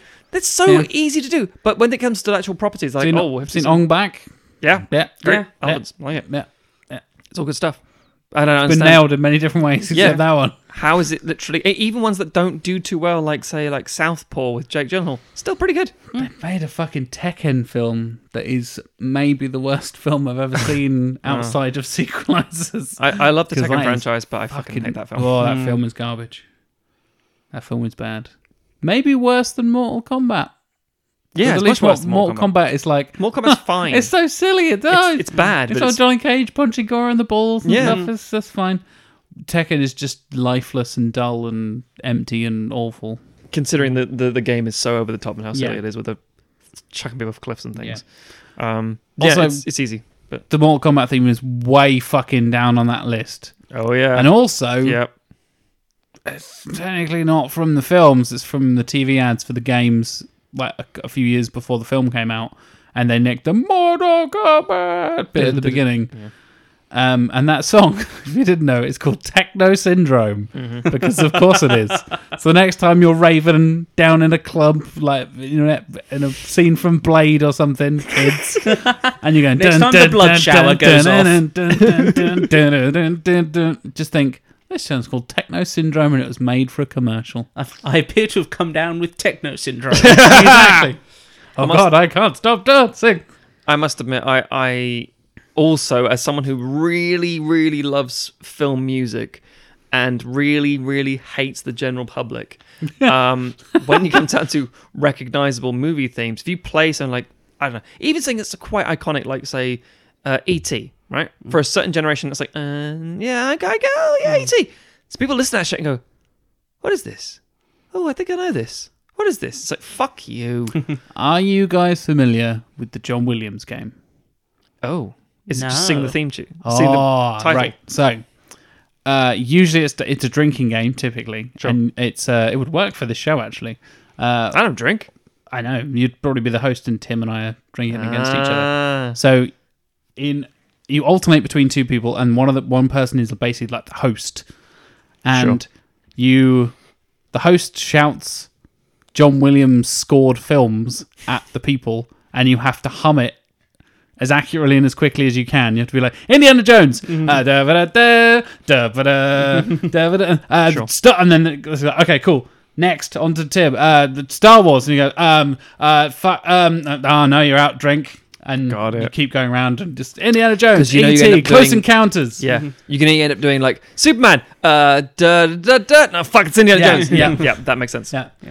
That's pretty good. Fuck, no, that's 80. shit, that's not even John Williams. Like, yeah, it's hilarious and has I like served that. me well at nerdy parties over the years. That could be So if we ever another do inter-season thing. If we ever do an inter-season drunk episode, yeah. it's Matt forcing Tim and I to sing. Oh. Matt's podcasted drunk. Well, not I he. have He was sober. been a I guest was on your- very drunk. It was. before. You guys were so fucking drunk. Oh, I've it was I've atrocious. done. We started a tradition when I was on Intercomics. We did a post Thought Bubble.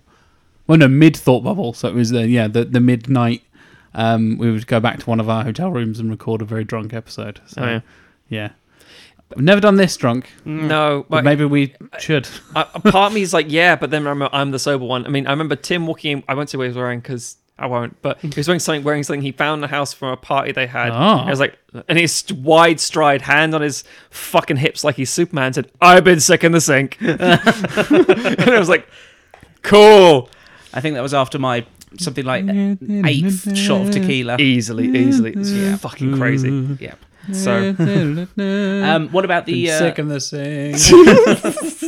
like there's a slow burning in the background. That might be my favourite John Williams. Just Superman. yeah. No, my favourite Williams is presenting the hook from Hook. Specifically that track from Hook. That's bold, Matthew. Yeah. That's bold. That doesn't sound like anything Williams. Well, not anything, but it's very un-Williamsy. Yeah. Until you listen to Harry Potter. Yeah. What do we think of having a short scene from our sequelized films? So We do like silly voices. we like silly voices. We like to. The thing is, it's interesting because obviously we'll discuss the nature of what we're going to do with Series 5 and structure and format and change things up. It does require a lot of pre-work. So in other words, we couldn't have any flexibility with like how we had in the Men in Black episode with the Sally Field thing. and going, oh, hang on, what about Julie Dreyfus? And oh, that's a great idea. Yeah, that'd be brilliant. Suddenly anything we pre-prepared wouldn't necessarily work. We could try and change it up, and obviously that would be fine, but sometimes it would maybe fall apart. But it's a nice idea. We might investigate, shall we say. It might end up as bonus content, perhaps. Classic Patreon. Yep. We need those $. Dollar bill, y'all. Yeah, it's not a bad idea. Like, I think we're all quite keen on doing silly impressions and voices and We stuff. have fun with it, and it sounds fun. Yeah, So, yeah. Potentially. Yeah. No promises, but also it's okay. We're recording this in November. Basically, it's like someone saying, "Can I have this for Christmas?" We'll see. Have you been good? Yeah. Have you been good? And will you forget about this? We'll see. Maybe.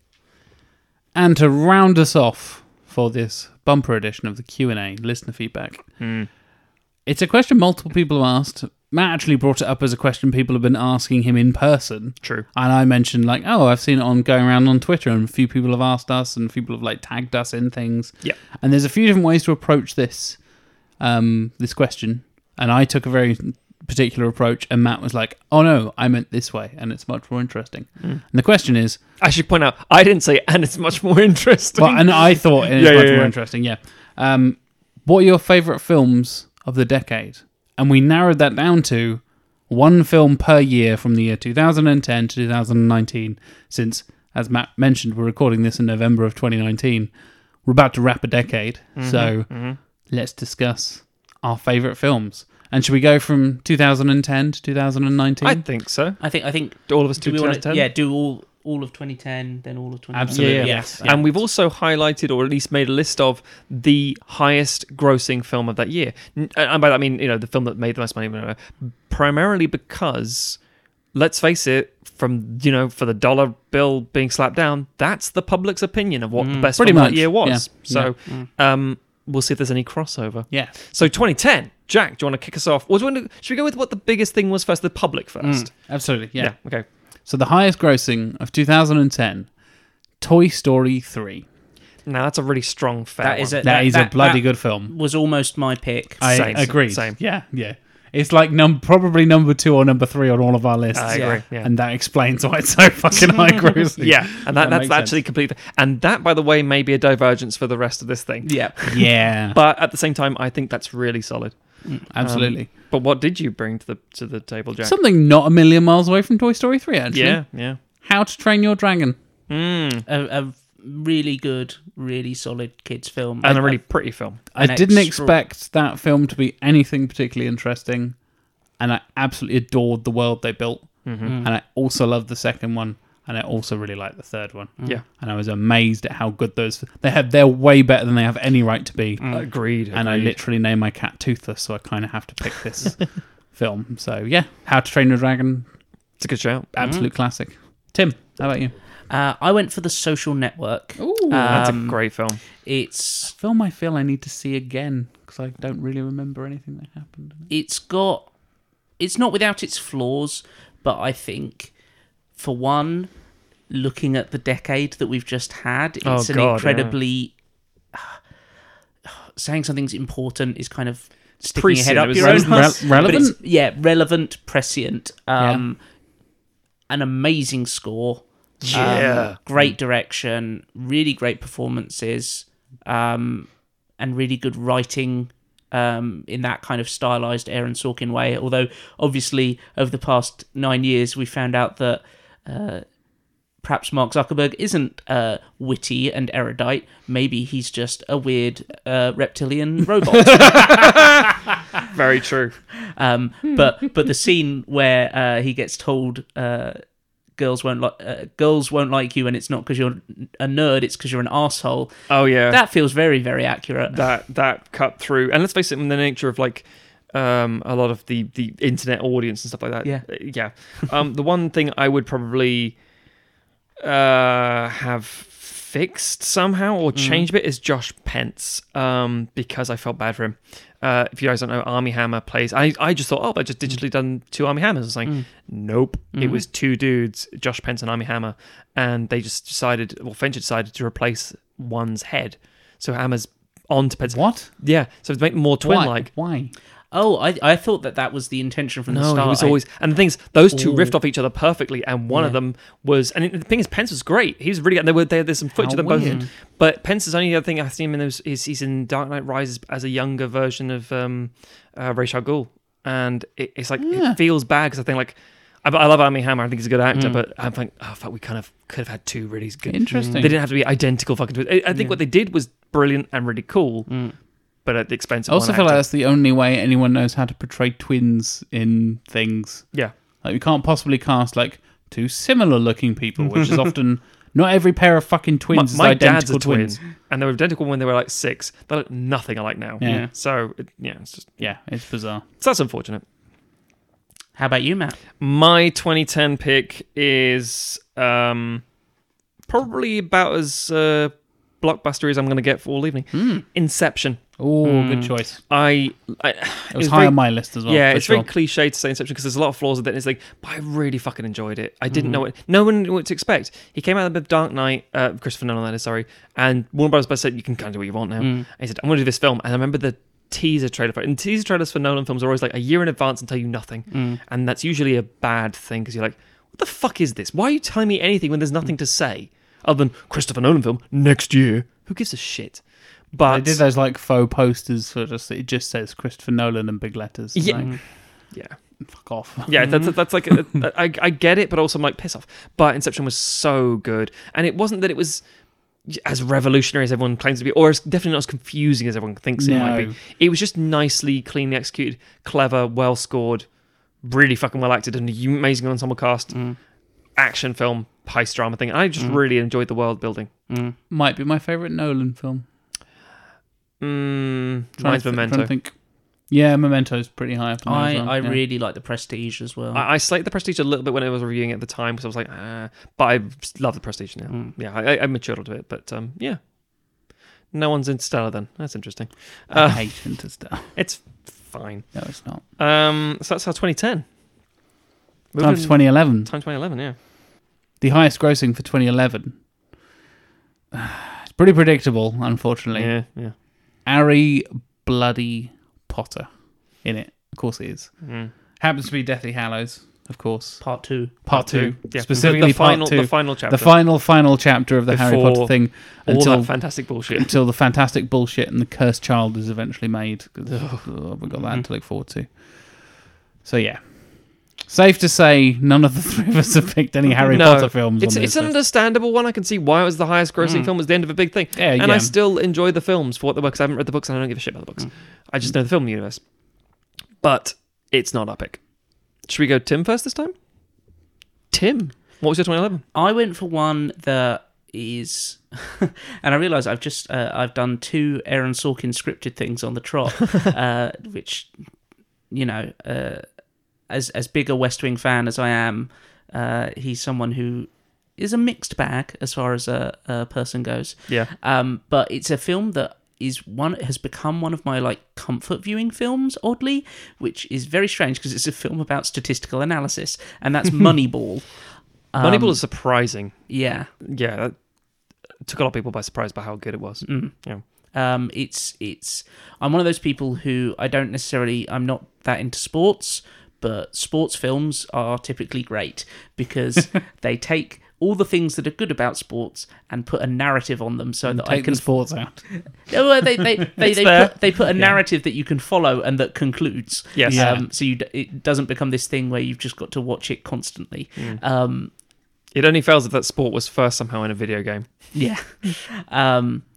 And I think some really good performances from Brad Pitt and from Jonah Hill.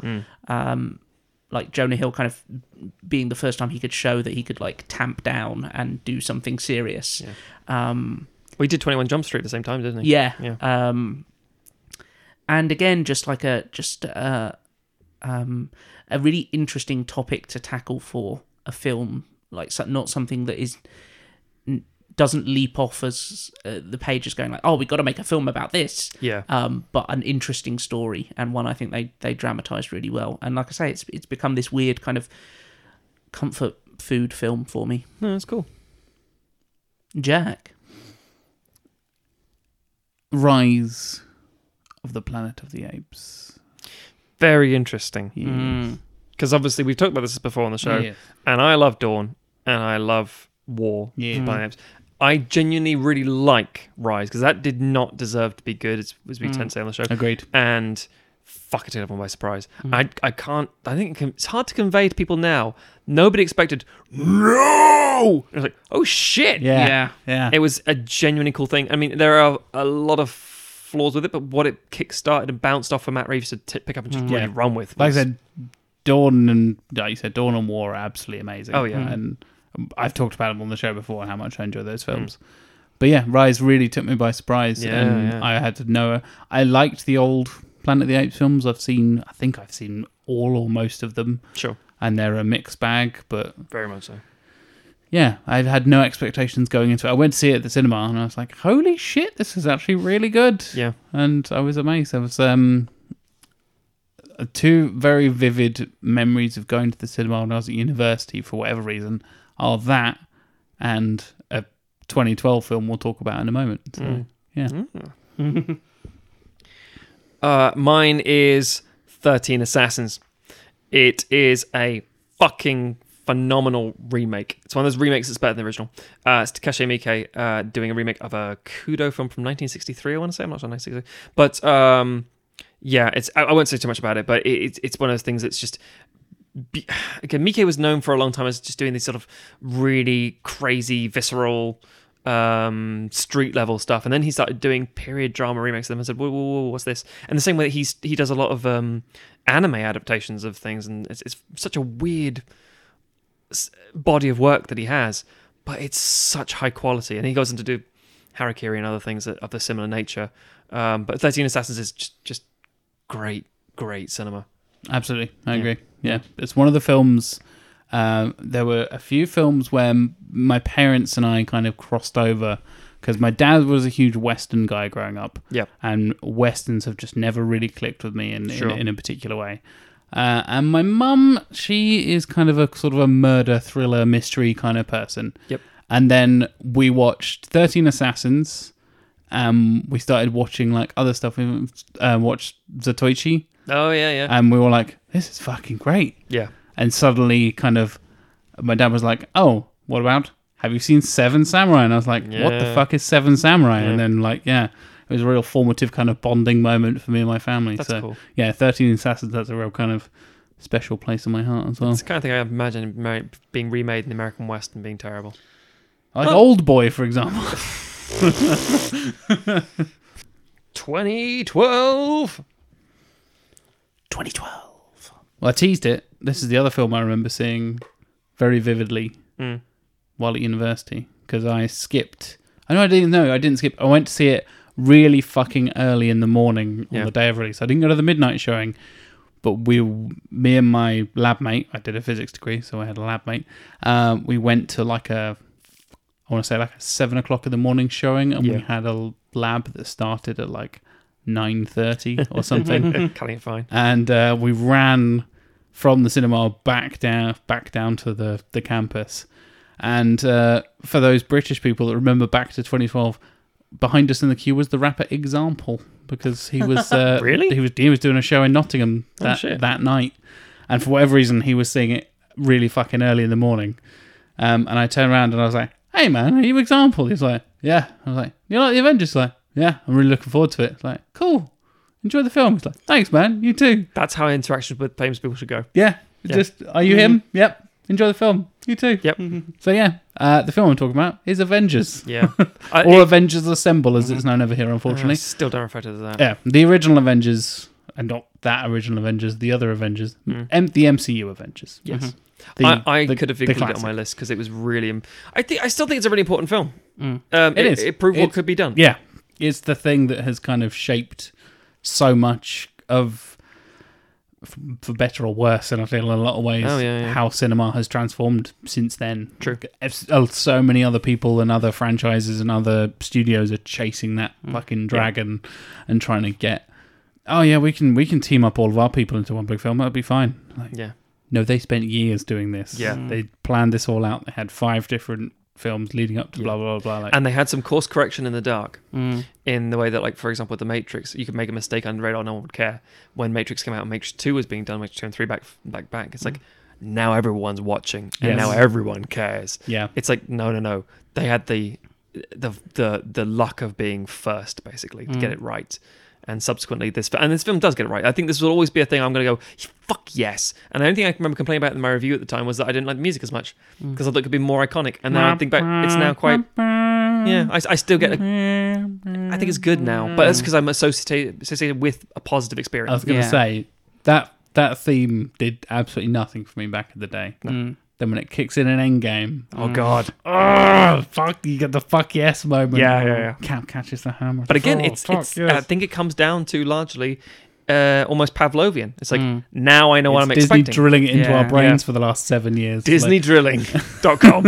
And I think it's a film where now you can look back at it now and you can kind of see the wheels spinning, and a lot of it is just like getting the group together. And there's I don't think it's without its flaws, but man, once the portal opens, that act like it's one of there's so many films out there where the best action sequence is in the middle because there's still stakes. Yes. And then the final action sequence is kind of just Yeah.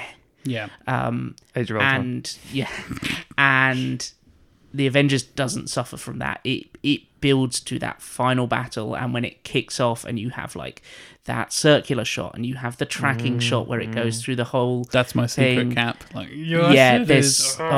What's nice as well in the trailer, you saw the whole I'm bringing the party to you, and you see one of the big space whammy things and think, Yeah. oh my God, you don't for a moment think this is just the tip of the iceberg. Yeah, And it felt like more than you could there's have expected. dozens of giant space dragons. It was so, Yeah, cool. Send the rest. It's so. And it's hard to describe to an audience now. It's like when people first see Star Wars and they try and explain what Star Wars was like. Yeah. When you see the first Star Destroyer come overhead and go, oh my God, it's like coming out the screen. Yeah. That kind of shit. You sound like an old man, but it's also like, you don't get it, kids. Avengers was important. yeah. But we didn't choose it. Literally none of us chose it for 2012. But it was is- the highest grossing film. It was. And rightly so. yeah, it was nearly in my pick. Yeah. It is so good and so important. Mm. Matt, why don't you kick us off? I will. I used to work at a bookshop before I went to work on other things, and at the time the Yamartel book Life of Pi came out, and everyone was raging about it, and I thought, I can't be fucked to read that. I'm reading cool stuff like science fiction. I'm a badass 20-something-year-old, early 20s guy. Leave me Getting alone. all the ladies with my science fiction. My science fiction. Nah. Anyway, but the point is that I didn't appreciate it, and then the film came out, and this is the thing. I've seen Gemini Man recently, which is arse, and Ang Lee made or did the cinematic adaptation of Life of Pi, and I fucking loved it. I thought it was really good. And I know people have issues doing it, but it was beautifully shot. Amazing technology. I saw it in 3D, and I used to hate 3D, but 3D was really good for this sort of thing. I think we had one of the early examples in a mainstream blockbuster film where the 3D and CGI elements went outside the sort of black bars of the 16:9 sort of widescreen thing. Like, oh, that's a momentary like slap of surprise, and also the just the general survival aspect of it all, and the analogy in retrospect being both obviously about all religions, but also at the same time the idea of just what the human experience is. And I'm not going to spoil if you haven't seen it, but there's a phrase at a local cinema in Norwich called Cinema City. When everyone walked out the cinema, there'd be this weird sort of days of stumbling out, and the staff would say, like, "Have you had your life pied?" or something. Like, you know, it's like, has this, and people say, "My God, it's so. I've just have to really think about my life now. I have to think about it now," and then wander off into the night, whatever the fuck they would do with themselves.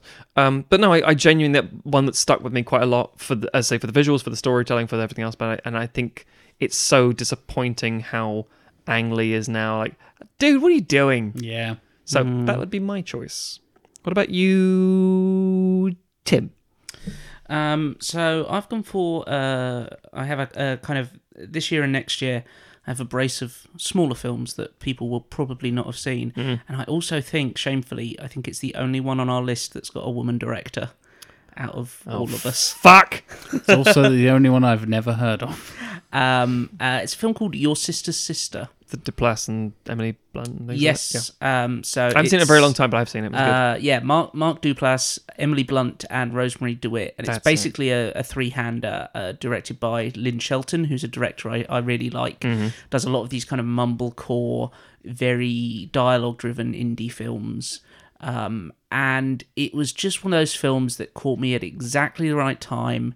It's just this very intimate. It kind of gets that line between comedy and drama perfectly right. It manages to kind of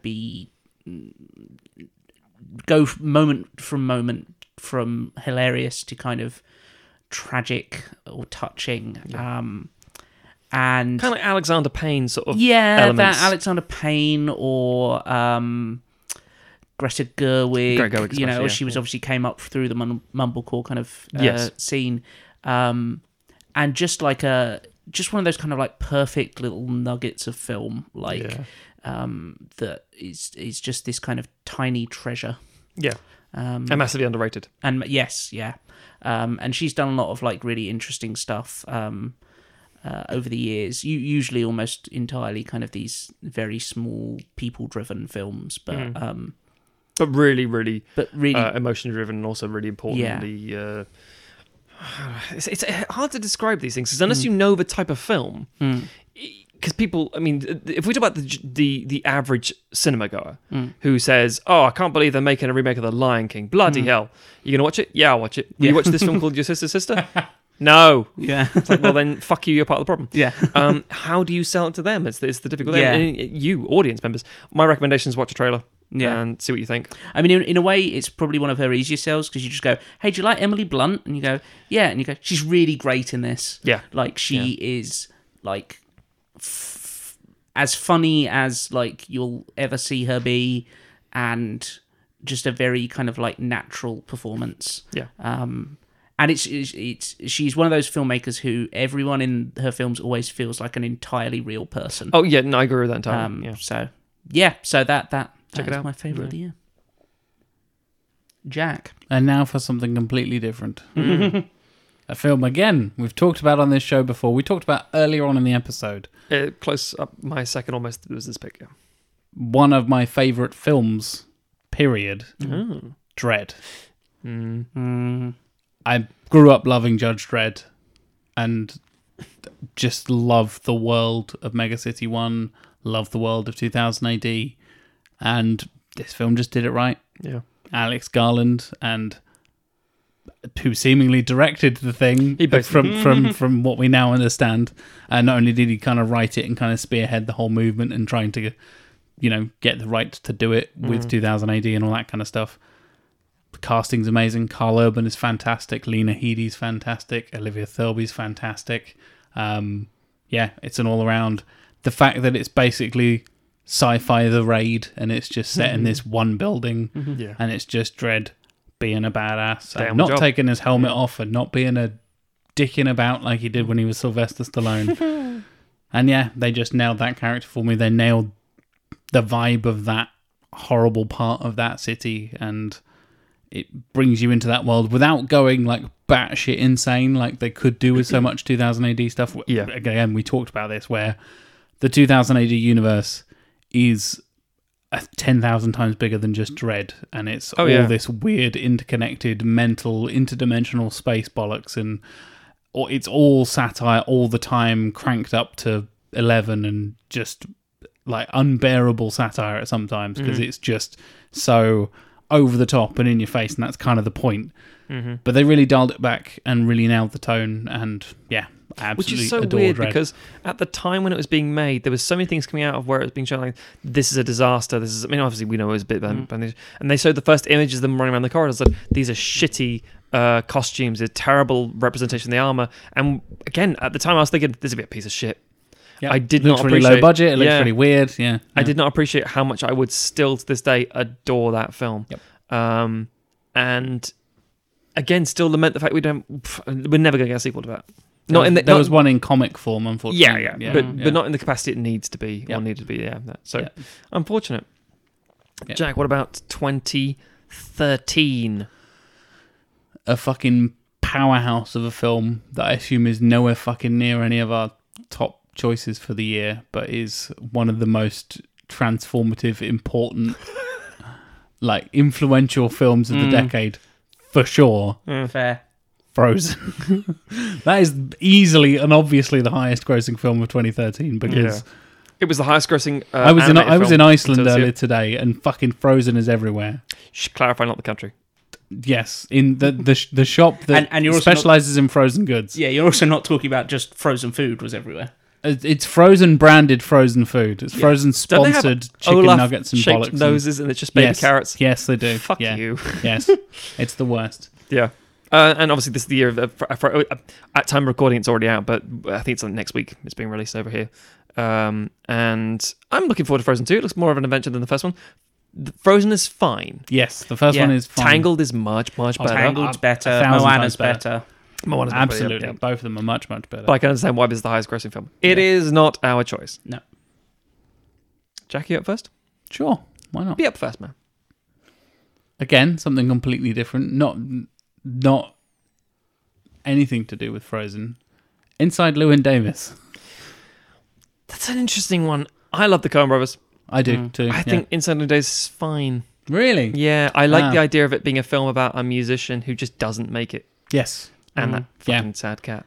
Did- But I don't know. Something about it, I'm like, In a similar way to Tim just mentioned, it came to me at the right time yes. and all that kind of thing. And I remember just absolutely losing myself in that film and not necessarily relating to Llewyn himself, but like No, but it's, really kind of being able to understand where he's coming from and really kind of where I was in my life was a similar kind of like, oh, what do I do now? Is a kind of a crossroads. And I, for example, to go, back into my personal life once again, because of course I do. Sure. I'd just come back from at the time, the longest term relationship of my life.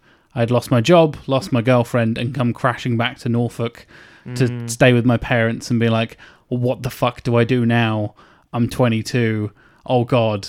Like, I'm almost dead. Exactly. Yeah. Like I had it all sorted at university. I've done my degree. Yeah. Now I go out into the world of work and make loads of money. And no, I moved in with my girlfriend who I'd been in a long distance relationship with throughout university. For those young listeners out there, don't do that. Terrible fucking idea. Go out and have a university life. It'd be much, much better.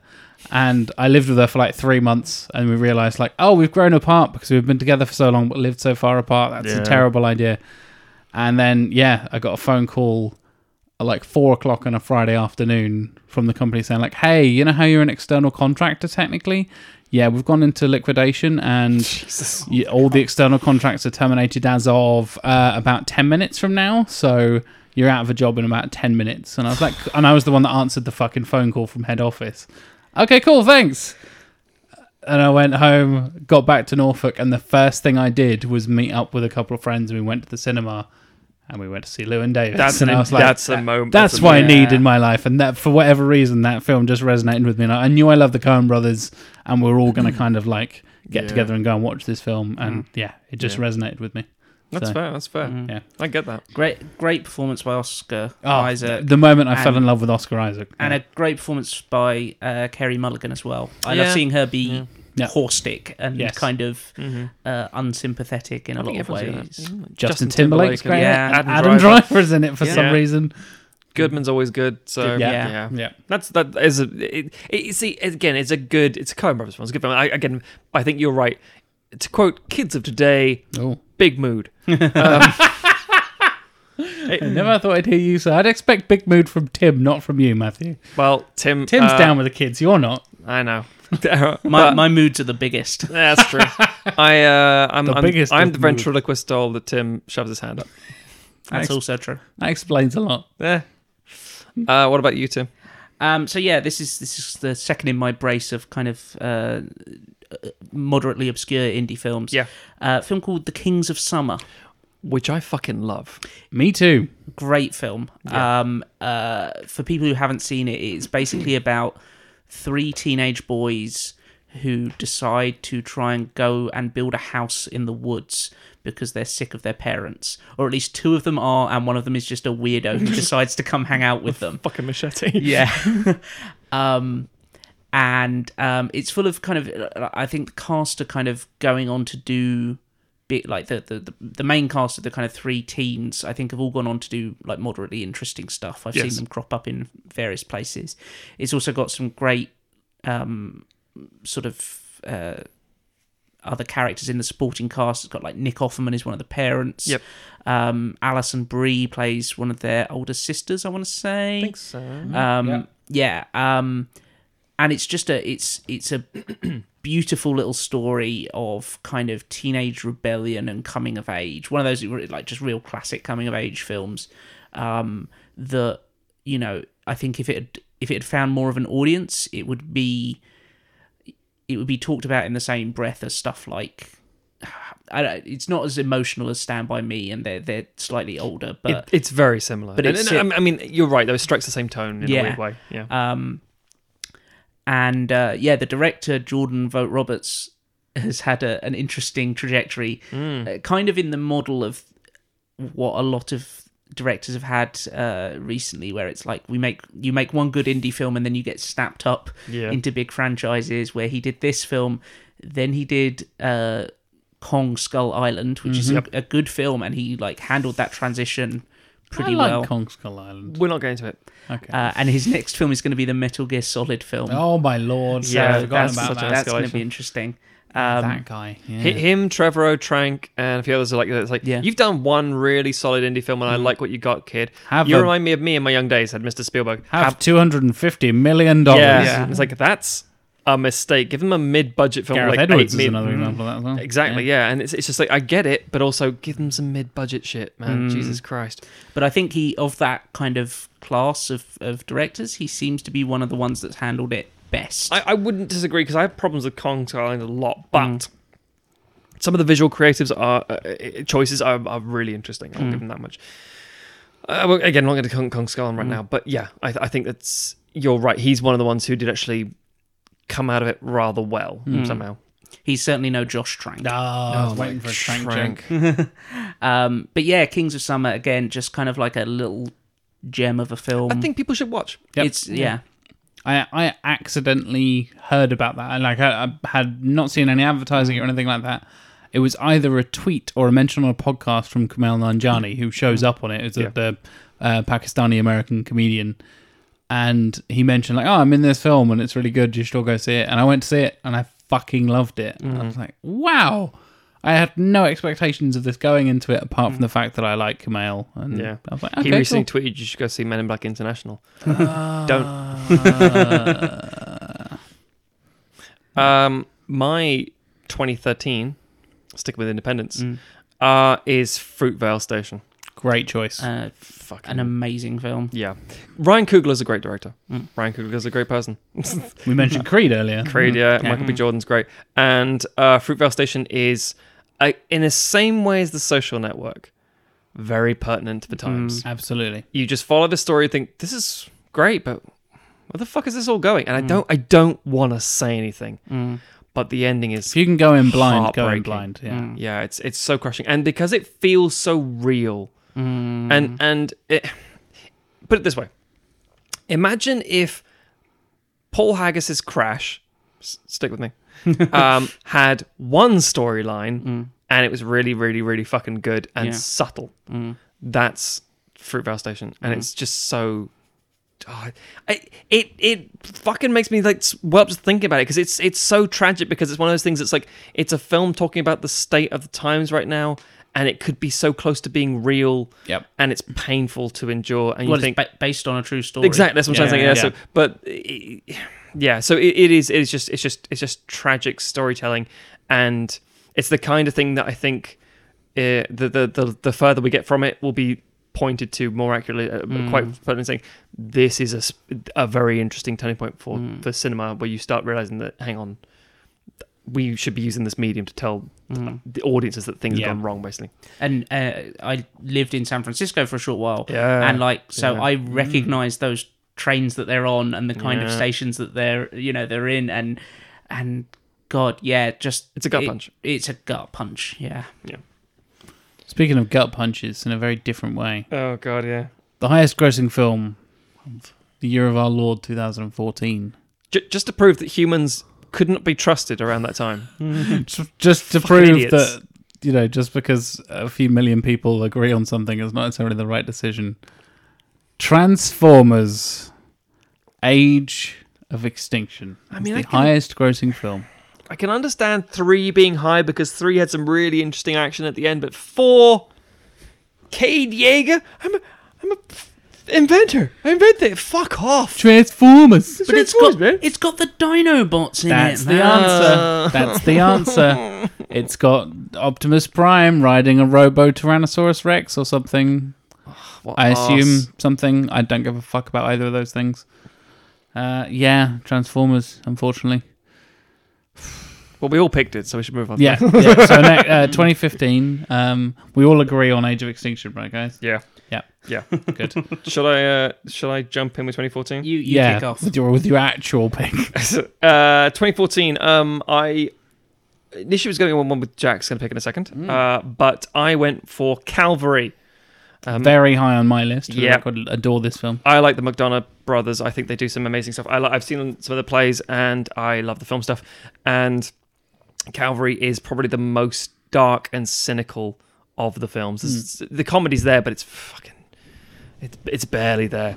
And all it is basically about a priest played by Brendan Gleeson, and this guy's in his confession box saying, "I'm going to kill you in 7 days." Quite interesting, killing a priest on Sunday. It's like, well, do you know who I am? I know, I'll probably just see you Sunday. And he goes around the village trying to figure out who it is. And it's filmed and set in West Island, where my family's from and stuff. And so I got like, oh, I know what that is. That's not what you think it Let's is. do that beach. Yeah. Yeah. You do that, anytime you've seen a film filmed where you live or where you're from, you look at it and go, that's not in that fucking... That's like 20 miles down the road, you piece... That's just films. But it's... it's crushing because it's got an amazing message to it, which is strangely about forgiveness. And it's just literally the idea of like, yeah, things are shit, and yeah, things that... And everyone's got stories, and everyone's got problems, and it's genuinely tragic. And it talks about... And also it's very important for Ireland as well, the idea that how the country's moved away from something, and there's still resentment to everything. Not to get into the story too much. And there's the ridiculous fucking characters from start to end. Everyone is And they're all absolute psycho. kind of believable. Yeah, that's the thing. It's the kind of relatable psycho. You're like, I think I know someone like The that. Irish psycho. Yeah. But no, Calvary's an amazing film. It is. I mean, The Guard is funny, and War on Everyone's interesting. And Did The Guard come out around about the same It was, time? it was before. It was, It the was one before, like 2 yeah. years beforehand. Because I think I'd seen Brendan Gleeson, and the two performances that stood out were The Guard and In Bruges yeah. for me. And I was Yeah. like, oh, he's really funny. I like Brendan Gleeson. Oh, God. Oh, Yeah. Jesus Christ. Yeah, again, In Bruges, funny. 7 Psychopaths, interesting. Oh, yeah, Seven Psychopaths. Yeah, and then 3 Billboards, and it's like, yeah, these are really good. But Calvary is of the two brothers and the things they made. Calvary is the one that I think is the most impressive. It's the one that stuck with me the most, Yeah. for sure. Yeah. Yeah. Over to you, Jack. The thing that you nearly picked. Yes, very nearly. And surprise, surprise, Jack's picking more sci-fi stuff. And going back to Alex Garland as well. Yeah, Ex Bloody Machina. it's fucking astonishing. Film. Great film. Immaculate. Maybe a perfect film, in my opinion. There's Yeah, very few things yeah. I can think that don't work, that don't... Like, there's no sort of like, oh, that looks shit, or that's a bad performance. Like, Oscar Isaac is amazing and terrifying. Donald Gleeson is amazing. Alicia Vikander is fantastic as this weird kind of... And the effects that they use to make her this weird kind of half-human robotic performance, motion capture, CGI mix. It's incredible looking. It's small, but has a weight to it. It's a very kind of close and personal story, but also has bigger ramifications. It's just everything I need in a sci-fi movie, basically. It's beautiful science fiction Yeah. in every regard, and the music's amazing. Oh, the music is great as well. Yeah. It's a Philip K. Dick kind of style. Yeah. And he's one of my favorite authors, and I love that kind of existential kind of questioning is life how we think it is kind of sci-fi stuff. I think sci-fi works in such a brilliant way to be able to ask those kind of questions. Yes. And this film does it in a unique way, and I really, really love it. Not to go too much down the whole film theory sort of mindset and things, but there is the concept of like male gaze, for example, as G-A-Z-E, and how men perceive films in their eyes and everything, and told from their Not perspective. G-A-Y-S. Male gaze! The male gaze. the gaze. Yes.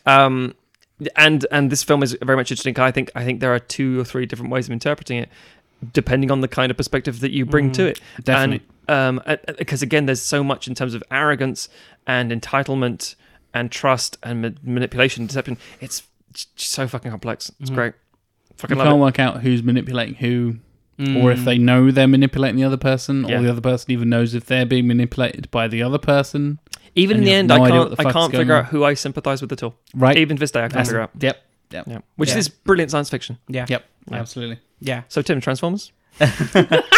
Well, yeah. I mean, Ex Machina was very nearly my pick, but I've kind of gone probably in the midpoint between Ex Machina and Transformers: Age of Extinction, which is Captain America: The Winter Soldier. Oh, That was high on my list. What a too. film. Which What a film. remains one of my, if not my favourite MCU film. Oh, bold choice. I think it might be my favourite still.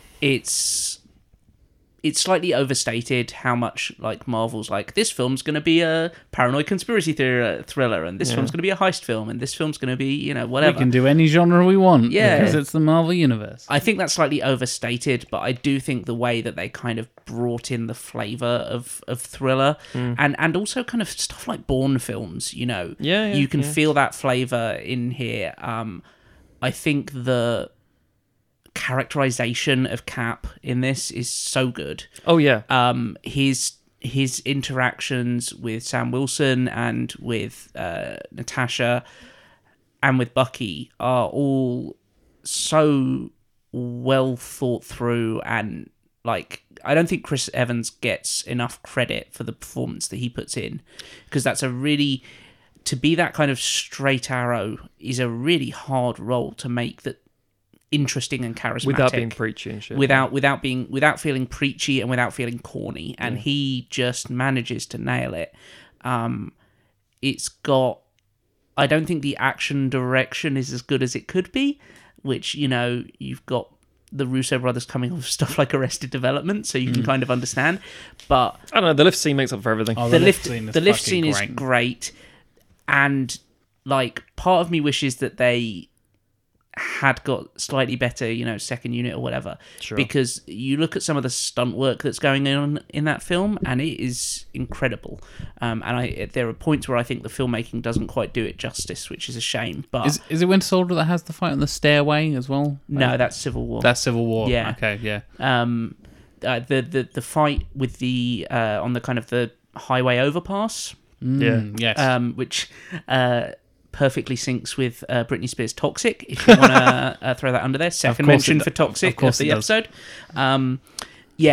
That is a brilliant bit of cat and mouse action, and the when you finally have Cap and the Winter Soldier like fighting, that is some great action there. And yeah, I just think it really shows.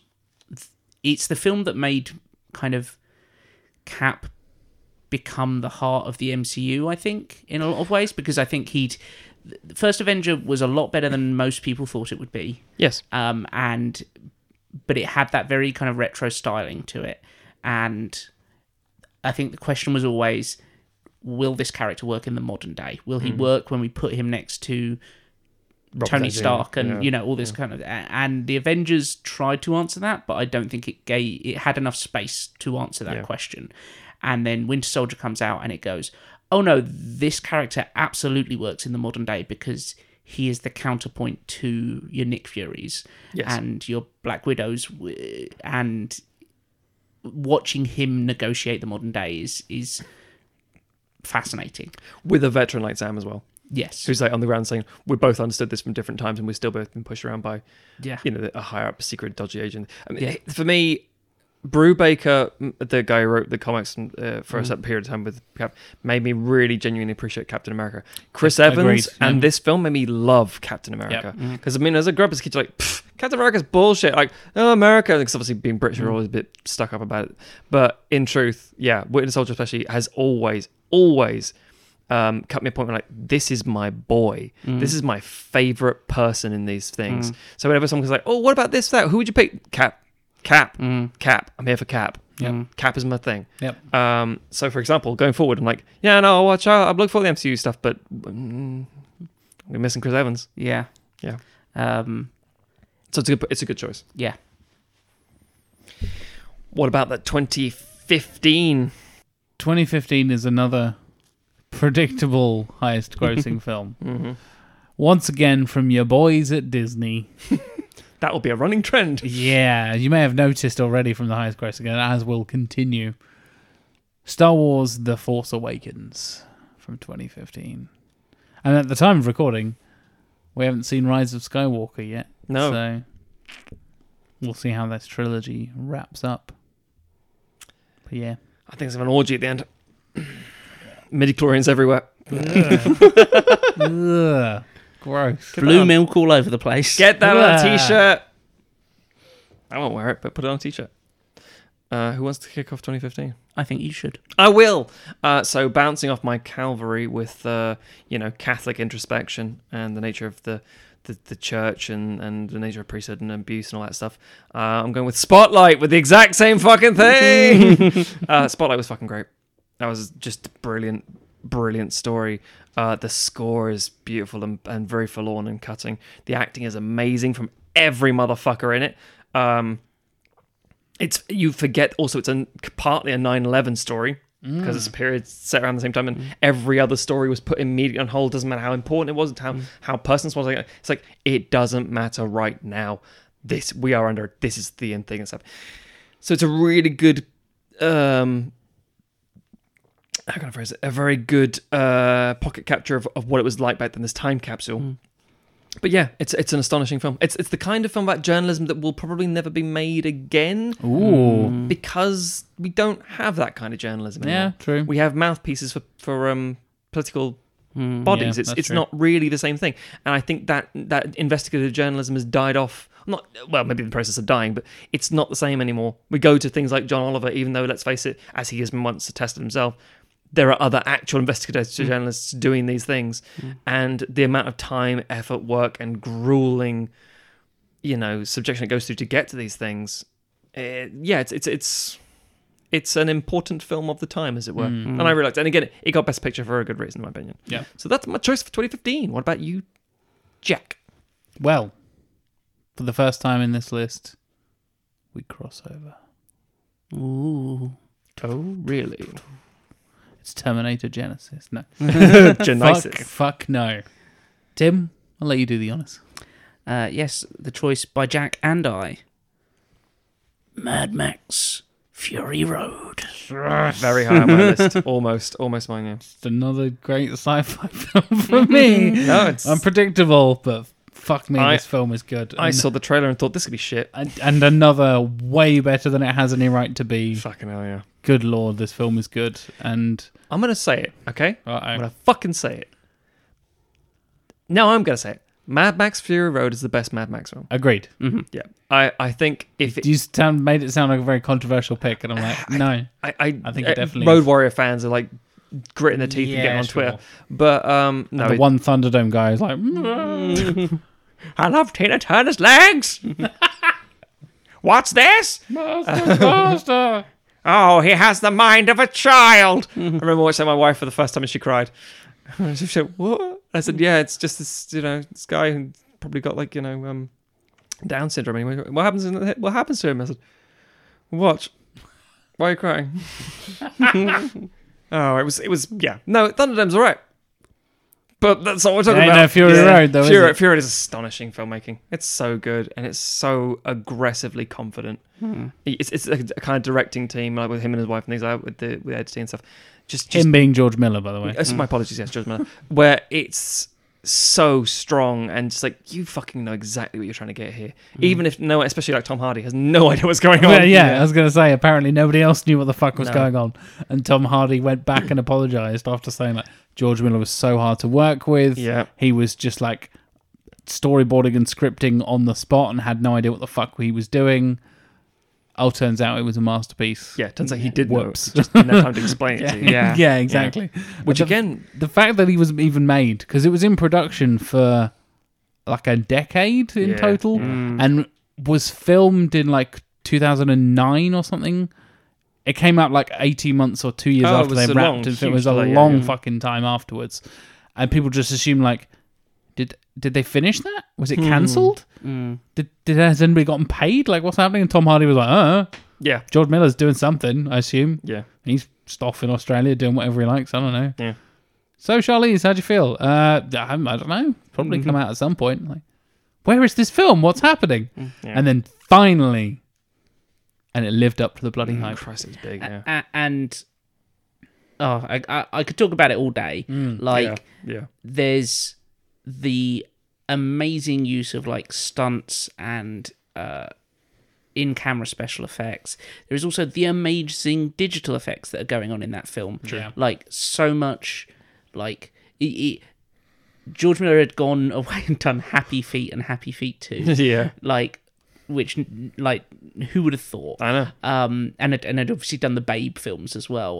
What a weird fucking But directorial path. but Yeah. had so like clearly, like, there's a generation of filmmakers out there who made some very good films who don't know how to do CGI, and he had clearly gone away and he knew exactly what CGI is good at and exactly what it's bad at. I agree. And he was able to get the absolute best out of what it can do, and so he was able to do stuff like film during the day and then just be like, make this a night show, and all these other things, and then he knew what stuff he needed to do physically, and Yeah, the it was- result it is was just a blending those two. Yeah. yeah. the result is just a gorgeous film. The things you think are real aren't sometimes, and the things you think are fake are actually real. Like Yeah. most of the time, it's the background is actually just they made an actual canyon rather than just an endless desert and things, taking a bit of like green screen stuff. But people doing weird, crazy, wacky shit, that's still real. The Yeah. guys on the poles diving from exploding car to exploding car, Yeah, real shit. Yeah. yeah, Mental. Yes. That exploding truck that is a fucking massive explosion in a canyon,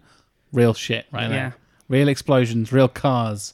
And then, like you said, Tim, just like, now it's nighttime and it's really creepy and weird. And there's a guy walking through a swamp with some sticks for legs. Yep. Because Mad Max. You're like, Yeah. okay. it's that confidence I love in the direction where he's like, here's my vision, and not that sort of focus group mindset of what do you think happened here? I don't really get it. Oh, well, better take it out then. No.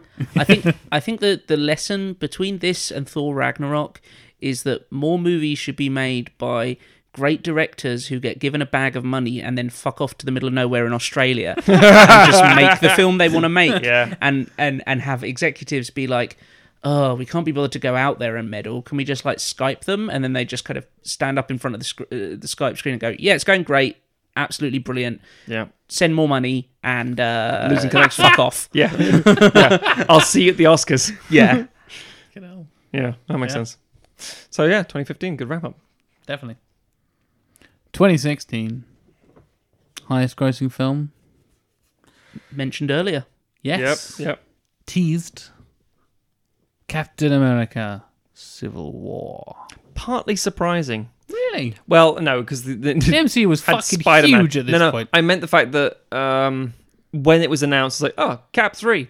And it was just... Nobody thinks of this as Cap 3. That's the thing. No, but at the time, it was announced as just... Before they had the title of Civil War, it's just Cap 3. Well, they did Captain America and the Serpent Society. And everybody was like, yeah, what? But the thing is, What? they had that staring contest with DC and or Warner Brothers. They said we're going to release Batman and Superman in the same week, and like we don't give a fuck.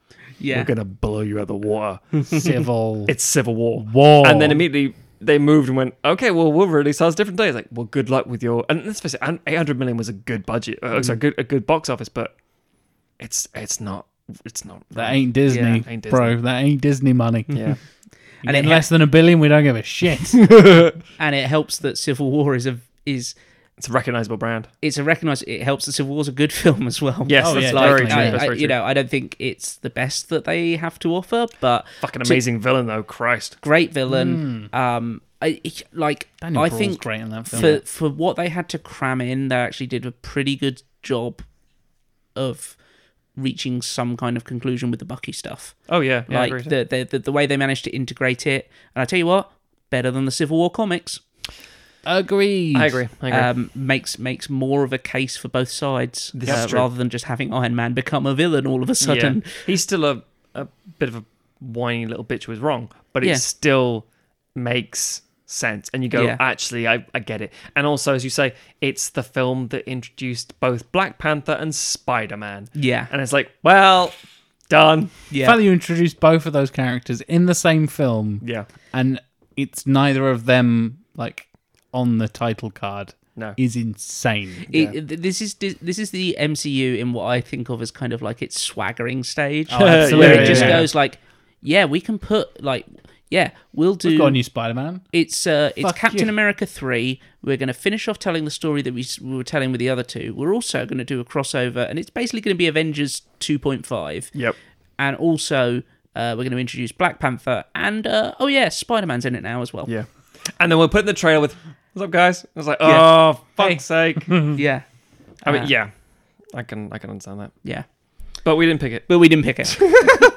It's great, but we didn't pick it. It's close, but it's not right. Yes.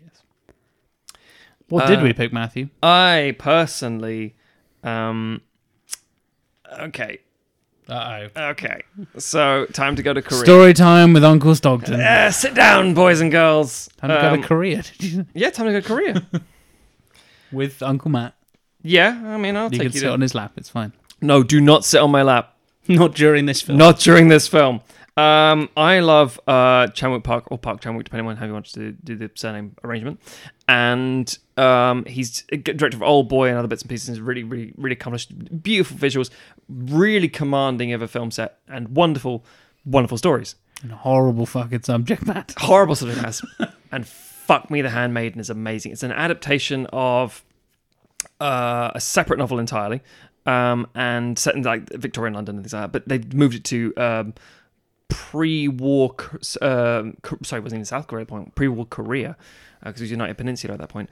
And it is one of the most amazingly erotic things I've ever seen. I fucking love that film so much. It's so beautiful and so fucked up and so twisted. And again, talk about male gaze on film sort of thing. This thing is just astounding, and it's brilliant because when you get halfway through and you think to yourself, this is some powerful cinema. I mean, yeah, I'm hard as a rock, but it's powerful cinema.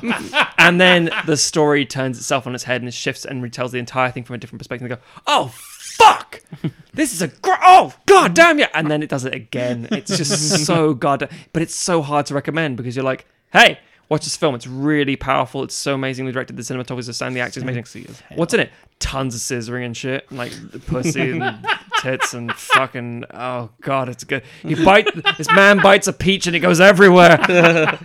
It's such a good analogy. Sploosh. But it's so beautiful because the love story. And you're like, okay.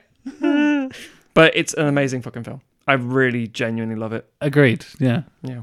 Even with all the peaches and scissoring in the world. Yeah, so if you disagree with me, the fuck's your problem? But if you agree with me, yeah, I get it. Eat that peach. Over to you, Tim. Why did you pick The Handmaiden?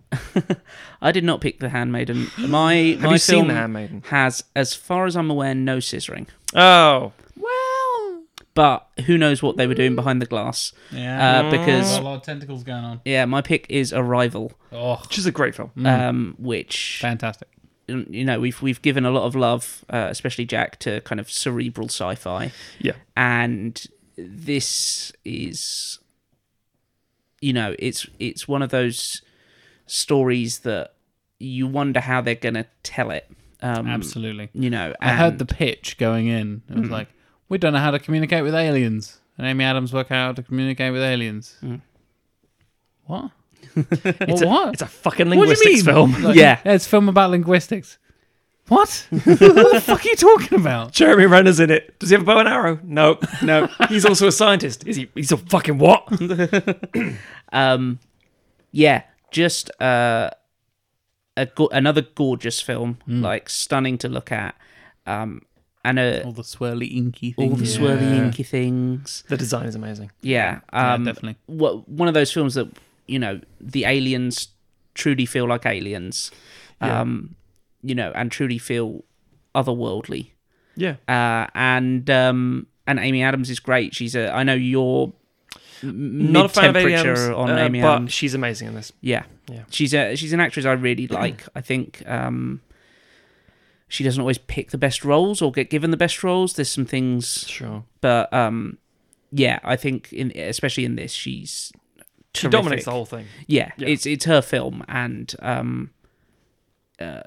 she absolutely does everything she can with it, and It's weird because technically there's a weird parallel with the film Contact Yeah. with Jodie Foster. Yeah. Except this one is a very different tone. It's a different decade entirely.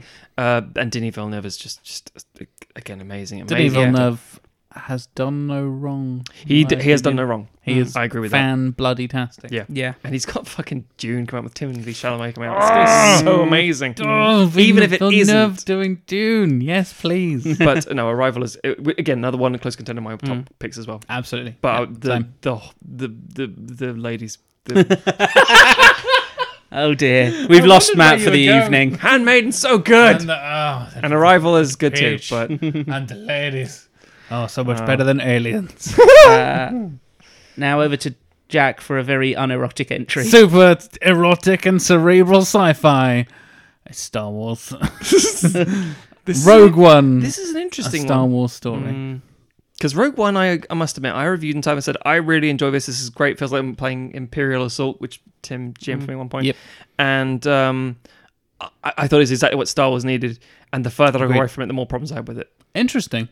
I still love it. I felt the same way you did at first, and I still feel that way. That's fine. That's It's everything I love about Star Wars. It's the weird, grimy side stories of Star Wars that I find interesting. I find the universe really interesting, but I don't particularly give a fuck about Skywalkers and all That's that fair. bollocks. Have you seen The Mandalorian yet? No, not at all. Because I live in the UK, Matthew, and I can't watch it legally. I have a face that exists in other continents, so I can see things. It's a privilege of being a... Tell me how you watched it, and I'll watch it. I'm excited.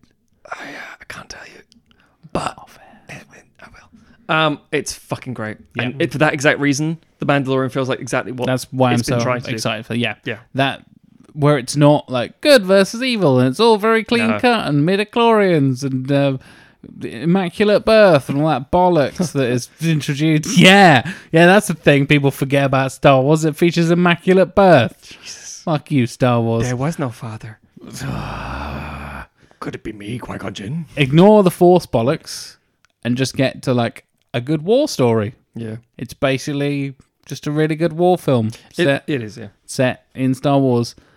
And then that fucking scene at the end with the red lightsaber and the corridor. Is that your Matthew so in the cinema good. watching Handmaiden? That's my scissoring, Matt. That's what that is. That Vader scene is my man sucking on a peach. So good. I think Felicity Jones is fantastic in this. Yeah. It's Alan Tudyk as the K2SO. as K2SO. Isn't it? Yeah. Yeah. Again, another iconic Star Wars role. Just so subtle. But Yeah. everyone loves the shit out of it most of the time. Yeah. Diego Luna's fantastic as well. Mads Mikkelsen's great in it. Mm. Mendo, my boy Ben Mendelsohn, who I just love. Mendelssohn's always great. Yeah. Apart from that scene where he meets Darth Vader and it's all a bit weird. We'll ignore that bit when Darth Vader's castle, because that's a sentence. There's a way Gareth Edwards directs where he says, just let's go for like 5 different deliveries and we'll see what works post. And that's kind of good, kind of awful. And so, for example, when you see the trailer, you see him, the power of the station, blah, blah. Yeah. And he's like, he's berating Vader. Yeah. And then you see the cut in the film, he's like in an entirely different location saying, I have said what I feel. It's like, what the fuck is this? Yes. It's a very weird one. But the thing is, a lot of people give discredit to Edwards. He was on set to help fix that film by, I can't remember the name of the writer who actually ended up rewriting and redesigning things. Yeah. But yeah, I still maintain it's a very strong... It proved that you could do other side Star Wars stories and they would be just as good. It's by far my favourite of the 3 we've had so far. I'll 3? put that out there. 4. Oh, fuck off, Solo. I didn't even count Solo. But sounds yes, fun. you're right, Tim. 4. I assume it still will be. I can't imagine Rise of Skywalker being It's better gonna to do me a lot in it. than Rogue One. Yeah. So yeah. I don't care for Rogue One. Fair enough. Yep, Do you like The Last Jedi? I do. Yeah, I know. Yeah. Yeah. Fuck you. Awkward. Yeah. I like So- Force Awakens too. I like Force Awakens a lot. I like The Force Awakens I'm not a gonna lot. lie, I can't like all of them because the thing about Star Wars Yeah. is it's such an event that you just go to a cinema and you have a good time no matter what, in my opinion. No, I'm Uh, in too deep, man. well, can I interest you in The Handmaiden? Rogue One was one of those ones where I kind of enjoyed it in the cinema, and then the more I thought about it, I was like, doesn't work for me. But I get it. Yeah, that's fair. Fair enough. 2017. The Future. That's a 1980s film. Speaking of Star Wars, Speaking of The Last The Jedi, Last Jedi is the highest grossing film of 2017. It'll be a crash of failure. Fucking Disney, isn't it? Fucking, it's a good film. Guess what's going to be the highest grossing film of 2019? Maybe. Ooh, I don't think I so. don't I think think so Endgame's either. still going to be it. Yeah. It's still Disney, though, isn't it? That's the Still important Disney. thing. Disney's They been get all the money, and Disney's that's what matters. almost everything they punched out this year has been made $1 billion, except Dumbo. Don't know what Maleficent, but yeah, most of the big things they put Maleficent out. might do, probably. I mean, one people give a studio- shit about Maleficent for some Why reason. they do? But, yeah. So 2017, Last Jedi. Did anyone pick it? Nope. Nope. No. No. I like it, but not that much. Tim, you want a Gene? I'll go first. My pick is 20th Century Women, which I think I've raved to you, gentlemen, about You have, off air yeah. before. Indeed. I like it. It's good. Yeah, it's I wouldn't say another. Brilliant, but I like it a lot. Yeah, Benny. it's another coming of age film, which Yeah. I do enjoy my my teens with drama. I'm glad you said that because that got really creepy. I'm on my teens. Matt likes his scissoring, and Tim likes his teens, and Jack likes sci-fi. I like the future and planes that are in space. Why am I Mickey Mouse all of a sudden? I like being in a cinema and not being able to do anything about what's going on in my trout. Nope, not saying that. That's really weird. Harrison Ford watching that. Oh, that's brilliant. Anyway, Tim. 20th Century Women, Tim. Yeah, I think Mike Mills is a great director. I agree. I think he is really good at again capturing people who feel like people. It's That sounds like an obvious thing, but it's way more difficult it's than a you lot- think it is. Yeah. He makes people seem like humans. You're like, oh yeah, that's really important. Watch Yeah. a conversation in a film, watch a conversation in real life. Yeah. Yeah. Yeah. It's one of those films where it felt it's an odd compliment to give it. It felt like it was based on a book because it felt Yeah, no, I like get that. it felt like the world was so rich and that every kind of in watching the film, I could almost like imagine the scenes being written out and having the kind of depth of tone and of knowing every character's kind of motivations and that's and a kind of sense of memory as well that you get that film kind of can't do in the same way as a book can, and yet I had it in this film, like, which is Yeah, a really like it's one of those It's really a really interesting way of putting it. yeah, yeah. it's a kind of ephemeral thing that's really hard to do, and this film was full of it. Yeah, great performances. Annette Bening's so good in this film. Benny for me, sold it. Greta Gerwig, great in it. Billy Crudup, who is never seemed to kind of like properly break through, but Yeah, I I was think going to is say, when you said play Dr. Manhattan, I was like, I know exactly what you mean. Can't remember his name. Can't remember anything else he's been in. Like, yeah, that guy. he's constantly doing like small things where he's really good, but doesn't. Poor Billy Crudup. It's Wait, yeah. the Mark He's consistent. Ruffalo thing where you just like Yeah. amazing Yeah. support, and then you think, Yeah. why isn't this guy a lead? Yeah, And there's no good answer. yeah, like a Billy Crudup Hulk could have been really interesting. Yeah, actually.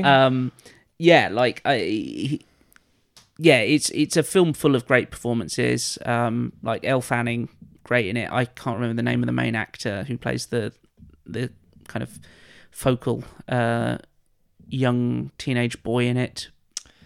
Annoyingly, neither can I. But I'm We'll pretty say- sure he's done a couple of other things since then, and he's great as well. Mm. Yeah, just one of those films that like I can watch it and it'll put me in a good mood no matter how I'm feeling beforehand. So Sure. yeah, Which for certain cinema is all you need. That emotional vampire mindset of I need something that's going to give Yep. me a feeling that I can't replicate myself. Yeah. I need that to just give it to me. But mostly people associate that with music. Like, I need this song. Oh, that's my jam. I feel good now. It's my because it's like 3 or 4 minutes long. But there are certain films that you can just go, I want to stop the world for an hour and a half or 2 hours and just feel that, make a connection. And speaking of music, fantastic soundtrack in this film. Like, it's like set in the kind of late 70s, early 80s, I want to say, like 79 or something, and it's got a load of great like early punk, but then like other music around that period. So very Good mix. very good for the ears. Yeah. Jackie boy. Logan. Yep, that was close to my one as well. Yep. One of the few films of the last decade, probably, funnily enough, that I went to see it with my partner Emma, and we both came out of it and we just looked at each other and were like, that was fucking amazing. Yeah. Like, that exceeded every expectation I had for it. And I went in I'm not one of the kind of guys that avoids, trailers on purpose or anything like that. But I didn't really know what to expect. Like, they could really nail this or they could really fuck this up, and I have no idea which way this is going to go. And I've just loved everything about it. It's probably my favorite X-Men film of that series. I agree. Yeah. It can't exist without this. X2 is great. Days of Future Past is great. First Class is great. But Logan is just something so special, and it was the culmination of everything Hugh Jackman has put in, and the culmination of everything Patrick Stewart has put into it as well. Yeah. And seeing the two of them really kind of connect emotionally in that film, and you really believe the relationship that those two characters have been through, and they've legit worked with each other for like nearly 20 years at this point. Yeah. And also the characters have known each other for so long as well, and been through so much shit. And yeah, it just really worked. There's amazing, powerful moments. They do justice to X-23, which is really fucking hard to do. I think they could have... That was the bit I was really worried about when you kind of found out, like, oh, they're introducing Laura. They're going to fuck this up, aren't they? Yeah. And they didn't. She's great, and she's also silent for the first 45 minutes, which is fantastic. And they build her up in this brilliant way. The villains aren't brilliant, but they're interesting enough, and they do the job, and they kind of... The way you get the like found footage kind of thing of learning the journey of the kids and all that kind of stuff, and that works really well. It twists the kind of old man Logan thing on its head as well, and I love the original old man Logan series. And yeah, I just think it did everything right for that character, and spoilers, it sent him off in a really nice goodbye to Jackman's work and the character. It's a film that retroactively makes the Wolverine, the second Wolverine film, better. Absolutely, because that 100%. film sets up the ending of this one. Yes. In a really clever way. And also, just to go back to X-23, Laura Kinney, when the Footblade came out, I almost did a little cheer in the cinema. Because I did. I was so sure that they'd be like, no, that's too dumb and comic booky. We're not going to put that in. And then it came out, and I was like, fuck yes! It got a like, yes! Yeah. Oh, like a fist pump from me in the cinema, yeah. For me, I genuinely... I wrote this in my review for... if you're in Britain, Le Mans 66. If you're in America, Ford versus Ferrari. And that's out tomorrow over here in Britain. And James Mangold as a director, whether it's a big sort of film, even like The Wolverine, or a small sort of film... or like 310 to Humor and these things, even like Kate and fucking Leopold with Hugh Jackman year and year ago. Even those sorts of things, he manages to make it about a central character study that you can be drawn into. So it could be a big fucking action film, it could be a big comic film or a western, whatever it's going to be, and it'll still give you a nice little thing. Even again, like The Wolverine, it's still about this out of fish out of water sort of situation. Yeah, it makes it a very simple, relatable, character-driven thing, and the Logan is just a great example of that, because it's, as you say, it's arguably the best X-Men film, and it's got very little in the way of what you would expect from an X-Men film. It's so... I mean, if you go from... If you were to say, hello, child of 2001 or whatever it is, do you enjoy this X-Men film? Yeah, it's really good. I like the black leather. You're wrong. Here's Thank Logan. God they got rid of those silly suits and... Fucking hell. it's like, here's Logan. You couldn't. You have to grow up with the films. Yeah, to get to I that very point. very much grew up with those films. I mean, like Yeah. you said, 2001. I was 11 at that point, Yeah, so it's sure. like perfect fucking age. I was reading X-Men comics. Yeah. I was so into it, and it was just perfect timing. And that whole franchise has just kind of grown up with me as Yeah. I've grown older. And yeah, And then this Logan emotional is the beat. perfect culmination to that. Mature. Yeah. Okay, so Shit's about to get real, folks. Shit's about to get real because fucking I have no real. idea what the fuck Matt's about Yeah. to talk about. We've been to Korea. Now we're heading to. India. That was my guess. Yeah. So I'm going with Bahubali 2, the conclusion. Is that actually the subtitle? The conclusion. Seriously, Bahubali 1 is called The Beginning. Sure, it's not there's like beginning, middle, and conclusion. There was no middle, it's just 2 films. I admittedly watched both these back to back because when the second one came out, and I watched the first one at the same time. It's like, oh, I didn't know what this fucking was. All I knew was it was the highest grossing film in India ever. And I was like, what the fuck is this thing? And the second one became the highest grossing film in India ever. And there's Avengers a lot style. of people in India. I don't Damn know if people right, know yeah. that. And it is fucking amazing. I love Bahubali. And it's the kind of thing I've always really enjoyed Bollywood stuff. I just don't always have the time for it because I'm like, I mean, I go to So I have cinemas now. 6 hours. For 3 of those hours are for dance moves. I recently don't. watched Syra in the cinema, and if you don't know, it's sort of a heightened version of a real story during British colonial rule of India, and there's so many moments you're just like sinking in your chair, going, "Oh fuck, we're the worst people in history. Oh god, oh god." I mean, I'm half Irish, so I suppose it's fine. It's not all me, but it's English guys whipping people, and then there's this passion speech. This is my land, holding up dirt and saying, this is you can leave. And then an English guy says something and then throws a kid in the fire, and you think, yeah, we suck. Yeah. But every time I go to see these films, great music, great scores, and there's a fucking intermission, and I'm like, what? The lights come up, everyone leaves, and everyone comes back in again. So 10 minutes later. weird. It's so weird. But Bahubali, okay, I recommend anybody who's curious about Bollywood films to watch these movies. Interesting. You will need to chisel out about 7 or 8 hours. Welcome to Matthew Recommends Long Ass Films from Abroad again. God. No, it's 2 films, and it's fucking amazing. It's a story of... Is that spoiling? It's a story about this medieval sort of period. Okay. Part fantasy, part reality kind of stuff. And it's about a kid... Well, you could say absolutely anything right now, and I'd be like, yeah, sure. Yeah, it's about a young... Yeah, I'll be brief. It's a young man, and he finds out that he's actually some descendant of a different person entirely. It's like, oh, this is my family. It's a bit Star Wars in that regard almost. And then he finds out that his uncle is this evil king, and it's fucking great. And then half of the story is Godfather 2 style, where it's the flashback about the dad. It's Star Wars meets Godfather. Yeah, too. Star Wars meets Godfather, yeah. Meets Gladiator. And... and at the same time, I should point out that the dad and the son are played by the same actor, one with a moustache, one with a beard. It's fucking great. What? Yeah, and the song, I should point out, it's all played because the dad's long dead by the time the kid's around, so it's not like he's saying the same time on screen. Right, okay. It's not- I it's thought not- it like it's he not a turned Winklevoss around moment. and he's like, "See you later, Dad." He's like, "Thanks, Dad." No, it's great, and it's an amazing quotable film. I fucking love it, and it's a great introduction to extreme. What's I'm looking for here? A blockbuster Indian Bollywood. And this is actually Tollywood because it's a Tamil film, sort of film, and because it's so over the top. And everything is so superhero. Everybody is Captain America.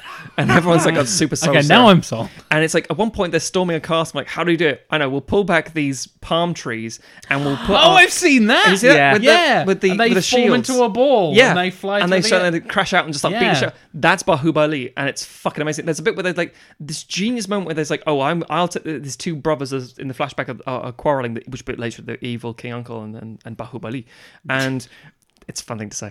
And basically they said, I'll take the cavalry, and it's like, oh shit, and the evil shrivel-handed sort of stepdad's like, yes, brilliant. My son will be the king, and he'll rule this battle. Like, brilliant. And Bahubali, you get this boring ass catapult sort of set up, and it's like, all right, fine. And then he comes up with this amazing plan to fire these catapults with these giant boulders and these tents basically attach them, and we're talking like mammoth huge things that are like not like a half a mile, but huge things. Anyway, and then it lands, and it's like, oh, I don't understand. Slow them down a bit. It's a bit weird. And then he fires off this one flaming arrow, and all covered in gasoline. And it's like, oh, this is amazing. This is so ridiculous and so over the top. He punches a bull in the face. It's just, it's so good. And again, I can't express that. So if you're thinking to yourself, I've never really gotten to Bollywood films. I've never really gotten to Indian cinema. Watch these films. They are fucking over the top. The music's great. The songs are amazing.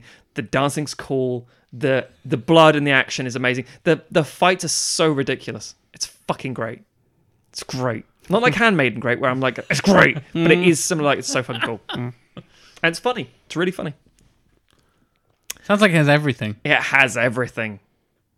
I'm going to be told now, like, everyone goes, like, Indian cinema, like, it's fucking stupid blockbuster. Fuck off. Yeah. But it's great. I really like it. It was my favorite film that year. We're in 2018 now, I believe. We are. Yeah. Racing towards the present. Oh. Disney's at it again. Infinity War is the highest grossing film of 2018. Surprise, bloody surprise. It's a good film. Spoilers for 2019. More Disney. Coming at you. Yeah. What could it be? Yeah. Shall I go first, considering mine isn't the same as you guys? Certainly. Yeah. I was going to go with what you guys said because it's a fucking fair choice. I want to see what yours is, but I'm going to pull it back to the Alex Garland that I did pick. Yeah. Annihilation is amazing. Very high on my list as well. Annihilation is so goddamn good. Cerebral sci-fi done by Alex Garland. I know. I still don't understand how Alex Garland's like, I've saved Dredd. It's like, brilliant. Go make another film. I've made Ex Machina. It's got like a load of Oscar nominations. Brilliant. I've made this film. Oh, should we just bump it Netflix? Check it on Netflix. Yeah. Fuck's sake. I made this film with like an Oscar winner as doing a main performance, and like 3 other highly acclaimed actresses in it, and Oscar Isaac. Oscar Isaac, yeah. It's like Benedict Wong in the start as well, just randomly. It's Yeah. like, should we put that on the cinema? Nah, people might think it's too weird. Yeah. So we changed it. It was like, don't change it. So release it as it is on Netflix. And I must admit, I think it's an amazing film. I'm glad I saw it, and I was like, this has got a good reach now. This is great. I wish I'd seen it in the fucking cinema. I'm really annoyed that we haven't had like cinemas in the UK just doing like one-off screenings. I'm sure they probably have, but I haven't had a chance to go to any some of them. indie cinema. Yeah. Somewhere probably did. Yeah. Sometimes you do get those things, but it's so hard to find them. And then if you like, we've got like 2 or 3 showings only to qualify it for award season sort of stuff. And it's like, and are you going to be able to see it? Not the times they're showing it. Yeah. But no, Annihilation for me, it was great. I loved it. I still think it's really powerful for cinema. My wife really likes the trilogy of books. I think it's a trilogy of books written about the Southern Reach. That's it. Yes. Jeff Vandervoort. Yes, Yeah. I thought so right. Vandervoort. Yeah. Vandermeer. Vandermeer. Yeah. Vandermeer. Sorry, And yes. ultimately, I could see this going on to be more, but it doesn't need to. It just ends much like Ex Machina, where it's like, yeah, you could do more. It's like, don't, just leave it like this. It's great, fucking love it. Don't answer the questions. No, the music's great. It's so eerie, visuals. It's just, I really love it. Yeah.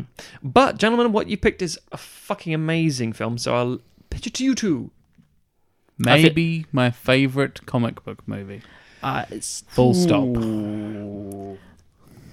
I'm not, I would have to put some serious thought into whether It's a bold statement, I know.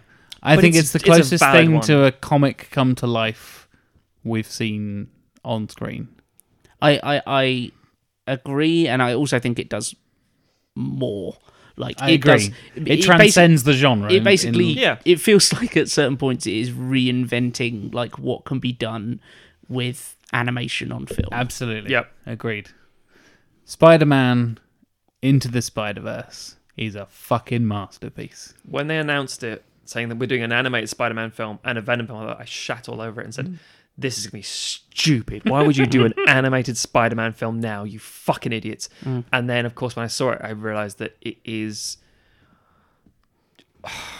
there's so much nuance and so much layering to it. It's just a fucking phenomenal film. And I think, to be fair, it will... I genuinely think dictate how a lot of people look at their own animated films. Because, I mean, I was watching The Addams Family the other day, a piece of shit, and everything seems so flat and boring.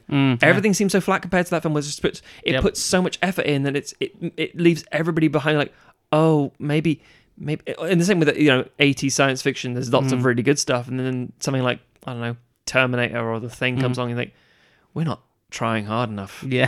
Christ, we need to up our game. And yeah. it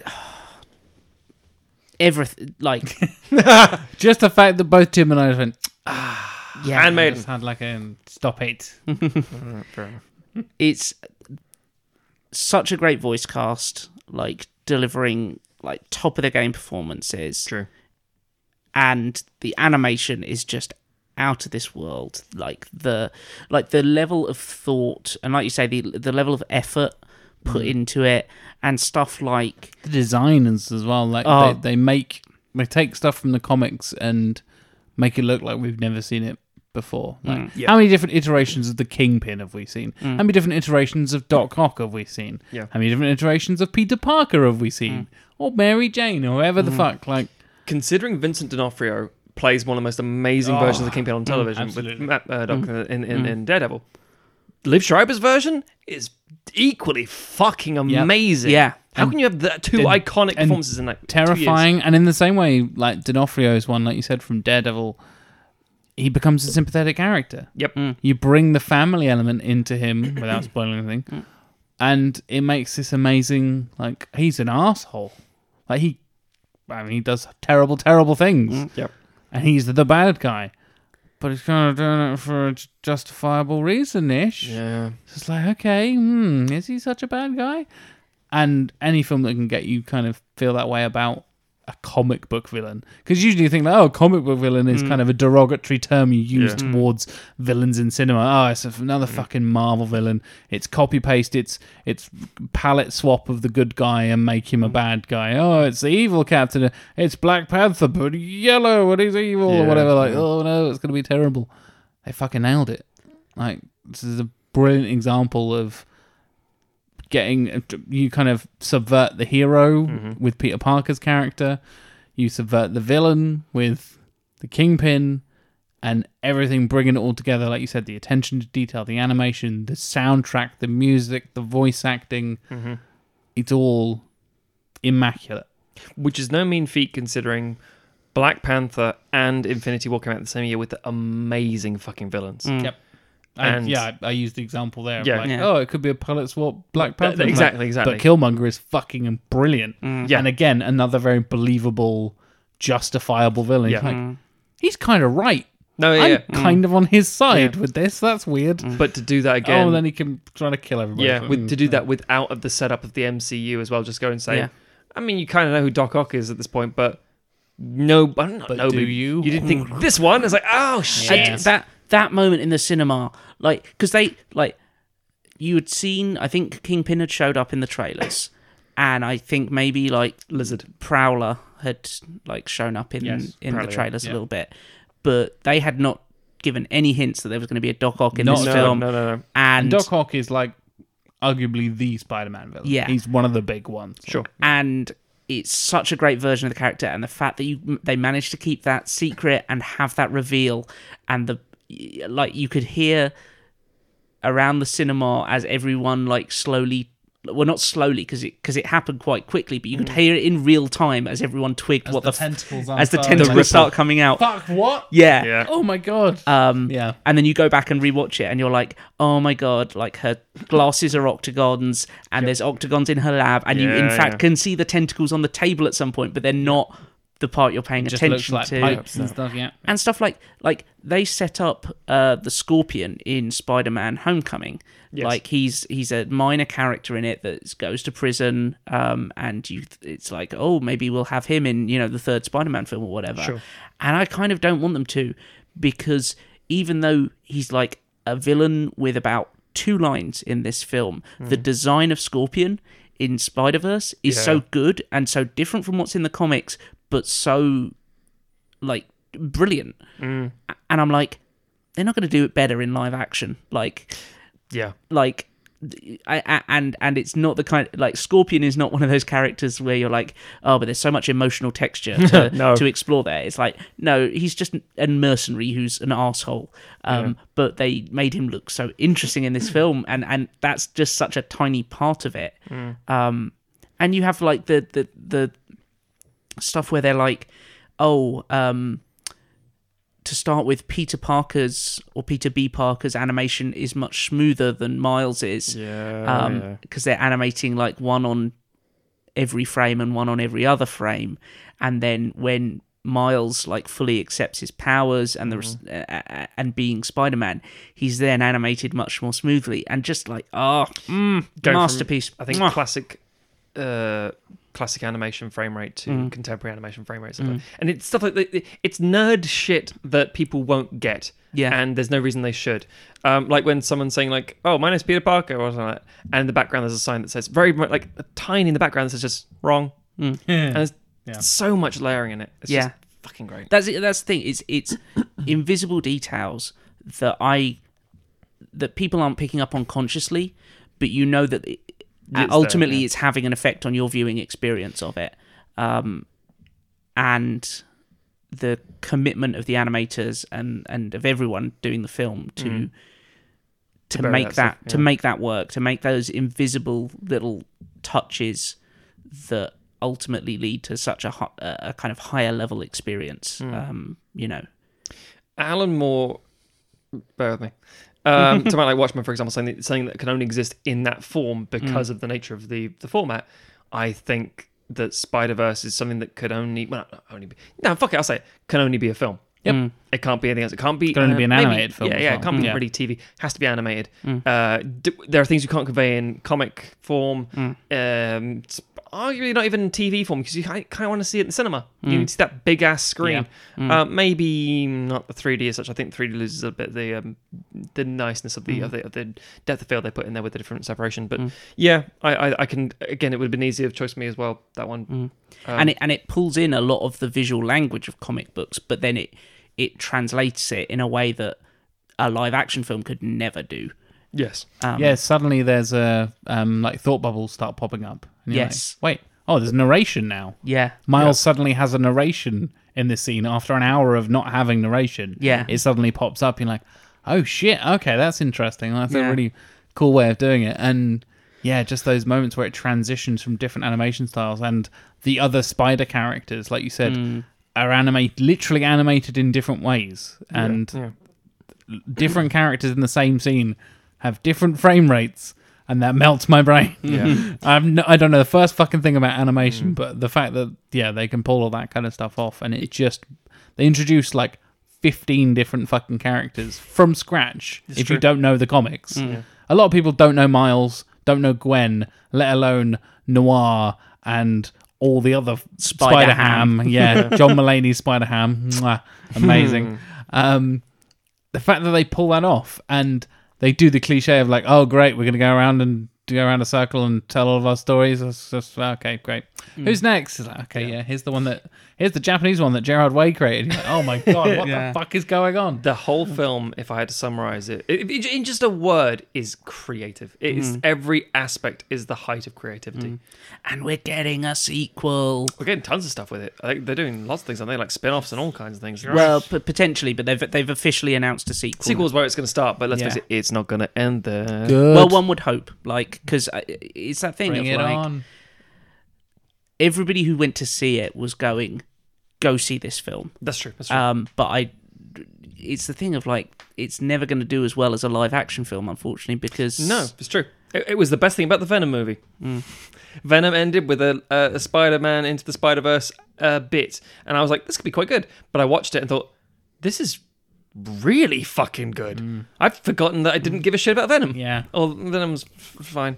But yeah, no, Spider-Man. Also, to be biased for a second, I did a podcast about Miles and Gwen You did, yeah. for like 2 years.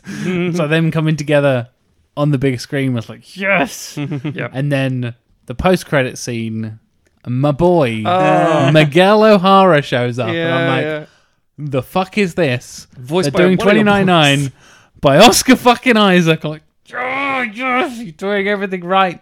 It's like this film was made for me. and then it drops a him into meme joke. for a This is- meme. Yeah, This is my handmaiden wank moment. Yeah! It's so good. A meme joke, Yeah. but it'll all pay off. So good.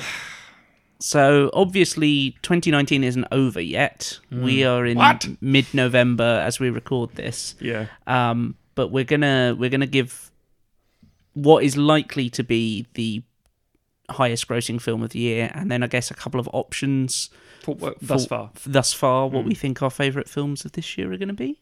Sure. I think everybody probably knows the highest gross one. I teased it earlier. Unless you live on a different fucking planet, it's Avengers Endgame. Yeah. Following up from Infinity War last year, we got Endgame earlier this year. And it's also my pick, because I think that film's fucking great. And I feel like I haven't really seen many films this year, which doesn't really help. The irony of being on sequel lines is I've probably watched more bad sequels this year than I have like good films at the cinema. That's why we got him a cinema. Yeah. To watch your piece of shit. Exactly. Yeah, I thought Endgame was fantastic. Like I kind of teased earlier, the moment where Cap catches Mjolnir, I just did a like, fuck yes, out loud in the cinema, and everybody was like clapping and stuff. Like, I feel like people get that experience in America. Everybody Not like over here. claps and cheers and whoops and stuff in cinemas, where Brits are like, That's usually like, keep you it get down. a single syllable grunt from us. Like, Yeah. oh, that was good. My wife and I have perfected watching a film, especially in our own house. We go, Yeah, the internet laugh, which is just Yeah. the exhale through the nose. Yeah, yeah, And exclamation mark L, that's- exclamation mark O, exclamation mark L. that's the only time I think ever that I've like left my seat and said something out loud in a cinema and not felt like a complete cunt. Because I feel like in any other circumstance, I'd have been like, "Oh, you are pushing your luck, Jack. Don't even Yeah, think yeah, about yeah. it." I just fuck yes, and just pumped my fist. It's Like, pure oh, spectacle. Avengers. Yeah. Assemble yourself. When the So good. when the portal started opening up, and I knew we were building up towards that moment, I just started weeping, but not like sad tears. It was just like This is a thing. it just The fact that overwhelming. they've done Yeah, this and yeah. pulled it off. Yeah. and, yeah. Which again, like we were saying earlier, with like Avengers is important. You don't understand. And then when Endgame comes around, at this point, like semi-curmudgeoning old critics and award bodies saying, "Oh, if it's got Avengers in it, no awards for you." It's like you can fuck off because Yeah. these things are actually good. Yep. Yep. Yeah, Again, Endgame's great. it managed to subvert expectations in a lot of ways as well. Yeah. Like, they kill Thanos in the first, 10 minutes. Wait, what? Funnier than you would expect as well. Yes. Yeah. Controversial Thor Yeah, aspects aside, but like, PTSD. Give an entire film But- for Iron Man to figure it out. PTSD for Thor. Ah, fat bastard. yeah. But now I have a cosplay. Yes. Somebody did that where it was a pregnant lady. Yes. Yeah. Yeah. But no, I can understand Endgame being a pick because let's face it, it's a great fucking spectacle film. I think the thing is, if you were in this, it's one of the things I think that people might look back and think, what's all the fuss about? And you're like, you don't get it, you weren't there. Yeah. I've been there. Being in that Since cinema. day one. Mm. 11 years in the making, motherfucker. And that's what Iron Man won in America. That's a weird thought. Oof. Yeah. And I think going back to Avengers, Sorry, college. the moment where you have the big circular shot and I'm always angry. And that feeling of, oh my god, they did it, they pulled it off, they brought them all together, and now we have this amazing spectacle. And then that was a real moment in the cinema. And then you leap forward to Endgame, and they managed to top it. Yeah. And as like. To make it all palatable and absorbable. So it's not, you say you're overwhelmed, for example, with tears, and like, this is almost too much. But it isn't, and you can follow it. Yeah. That's the trick. That's what they've done that I think is impressive. And like, Disney is obviously a giant and evil corporation that has more money than God. Yeah. But there's a lot of people working on these films, most of whom aren't as rich as God. And Or as evil. as Disney. I meant as God. God. What does God need but the starship? And the grand unified effort that has been put into to get these films to this point is just The accomplishment alone is it speaks for itself. Yeah. But you didn't pick it. I didn't pick it. Neither did I. No. What did you pick, Tim? So I've got two choices. Oh, controversial. It's fair for the end of the year. Yeah. And who knows? There might be something still yet. I'm annoyed that we're not getting Parasite until February. Yeah, Parasite, Jojo Rabbit, Lighthouse, all next year. Yeah. God, Jojo Rabbit doesn't come out till next year, does it? Yeah. Fuck's sake. But yes, my two picks are very different films. So I have John Wick 3. Oh, yes. I enjoy the John Wick films. Yeah. And I have Hustlers. I really liked Hustlers. I compared it to Goodfellas in my review and got a lot of shit for it. Yeah. But Hustlers is a good film. Yeah. I don't know why, and it's not like a handmade anything where I'm like just perving. It's just really well done. It's a really... Yeah, it's just a really well told and so much fun to watch. Yeah. Like, and I really want to do a very, very odd triple bill. Oh. Where the There we films go. are edited into each other, where you start off with Hustlers, Okay. then you start cutting in The Big Short, Oh, Right, I get okay. it. I get and it. then it stops in the middle, and you watch all of Margin Call. Oh wow, that's then- brilliant. Yeah, which is Yeah. about basically the moment of the financial collapse. Oh, right. okay. Because Hustlers is like Part of the actually trigger of that, yeah. is very concerned basically with the Wall Street collapse that Yes, happened yes, in entirely. 2008. Tim, I was disgusted by the idea of what now you've suggested is actually fascinating, and I really want to see it. Yeah, and then so it would stop. You'd watch Margin Call, and then you'd carry on with at the end of The Big Short, and then the rest of Hustlers. Yeah. Because they're all examining that pivotal moment, something that Melted my shapes brain. the No. decade. But I'd probably say Hustlers is the best of those three. As a narrative, yes. I think so. And yeah, John Wick 3, he kills several people with a horse. Yeah. He That's throws all a you need. hatchet in someone's face. It's a knife fight, and the fucking when he's fighting the guys from the Guys raid, from the and he raid just show up, gets yeah. smashed through endless glass boxes, and Every time somebody tries to kill him, it's like, I'm a really big fan, by the way. yeah, Yeah, so there goes mental. the basketball player that he kills with a book in the library. Yeah, so good. It's That's It's a great. fun. That's a It's fun great action book cinema. kill. Yeah. Underappreciated book kill. Really. yeah. That's another interseason spin-off. Jack's favorite book kills. Wow. What's that? What's the film with Christian Bale where it's the future and nobody has emotions? Equilibrium. Thank you. There's a good book kill It's a in book that kill one. in There that you one. go. Yeah. It's Sean Bean. Sean Bean. Bean.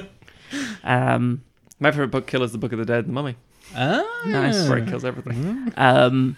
But yeah, talking about kind of joyful cinema experiences, going to watch John Wick was Yeah, just yeah. another one It's where fun. it was just Yeah. oh I found Atomic Blonde and the John Wick films are my junk food Tim's films. Cinematic Universe. yeah. Yeah, exactly. Yeah. I was just like, I can just watch any of those at any given moment and just feel like I'm Me- just having a great yeah. time. The Neon Punch. Yep. Yeah. And we talked about Spider-Verse taking on the kind of some of the language of comic books and adapting it for cinema. Oh, yeah. John Wick 3 is the best video game adaptation that there is. Yeah. Except it's not No, based on a I- video game. Yeah, Because it And they're now making a video And game they're based now- on John Wick. but like Quite good. like in the best possible way, like the moment where you're following kind of more Halle Berry's character and her dogs, it feels like the moment in a video game where you take control of a different character Oh, yeah. and play a mission as them. Great, It's great. amazing action cinema. If John Wick was done by Rockstar, I'd be very happy. The sort of Red Dead level of like just this. Production and Although detail the only and- problem I have with the John Wick films is the more and more. The only problem I have with them is the more and more they get into, the more lore it unfolds. The more I'm like, and the more I'm like, are there any normal people or is everybody an assassin? Because it feels like everybody's But an there's assassin. coins and tokens and keys. Yeah. And keys that have coins melted into the keys of the coins. You're like, wait, what? See, I can't really slay it too much for that because it's also super happy And kill then time. I have a blood thing that I give to him that got a supersedes the coin, which means the assassin can kill an assassin because of the blood thing and the coins. I love that he always have films with like fuck is going on? criminals or something like that, and they're like bound by codes. I'm like, if they followed laws, they wouldn't be fucking criminals. But they're so bound by codes and laws and pirates, and it's like, But no, I do. You're right. The amount of fun you can have in a cinema watching those things, even just people around watching, it's fucking. And also because it's in the same way we're talking about Die Hard 4. it felt like a breath of fresh air at the time. It felt like grounded action. This is grounded action, and just an actor at his peak, but just being really fucking good. It's that thing of it's a grounded act. Peak. Probably is Canute's peak at this point, isn't it? Matrix. Yeah. That was peak Keanu's Matrix. Yeah, but what else did he do? Like, didn't need to. I feel like Matrix. That's the peak. Yeah. We're in the Keanu-sance. Yeah, Sure. we are. Yeah. It's grounded action and yet heightened reality. Yeah. Which is like kind of the perfect combination, because the world feels a step away from the normal one. Yes. And yet all the action, you still feel the stakes of it. Yeah. Like Miles Morales and his version of the Spider-Verse. It's slightly different from what we expect, but slightly familiar. Matt, finish us off like a handmaiden. Hey! Okay. Jesus Christ. I gotta stop saying "hey" like that. That's Hey! obnoxious. Hey! Like a fucking lech.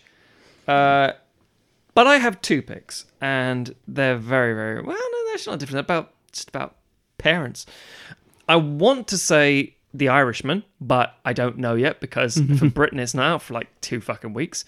Another example of I'd like to see it in a cinema, but I have to watch 3.5 hours of it at home on Netflix. And it's getting really good reviews, but I don't know. And again, as you mentioned, the others, Parasite and other things like that, I think it'd be amazing. But 2 films.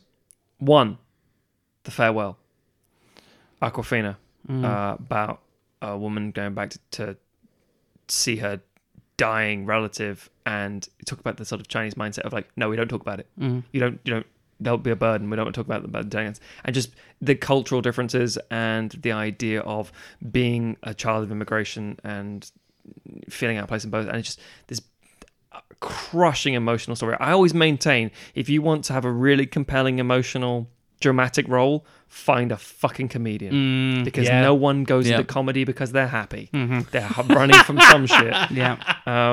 That's a very good point. Yeah. I hadn't thought of that. Awkwafina is like just so good. The Farewell is just an amazing fucking film. I really want to get around to seeing it. Yeah, it was on like very briefly in the UK, and I think it's not even got like a release date in terms of home media stuff. Like, I don't think, maybe like February time, but just really fun. I think, I could be wrong, I think it has 99% on Rotten Tomatoes. Wow. And deservedly so. My other pick, like 80% on Rotten Tomatoes, I think, is Ad Astra. James Gray. I get James Gray. Cerebral sci-fi, Matthew. Cerebral sci-fi. There we go. But grounded He's come back cerebral round.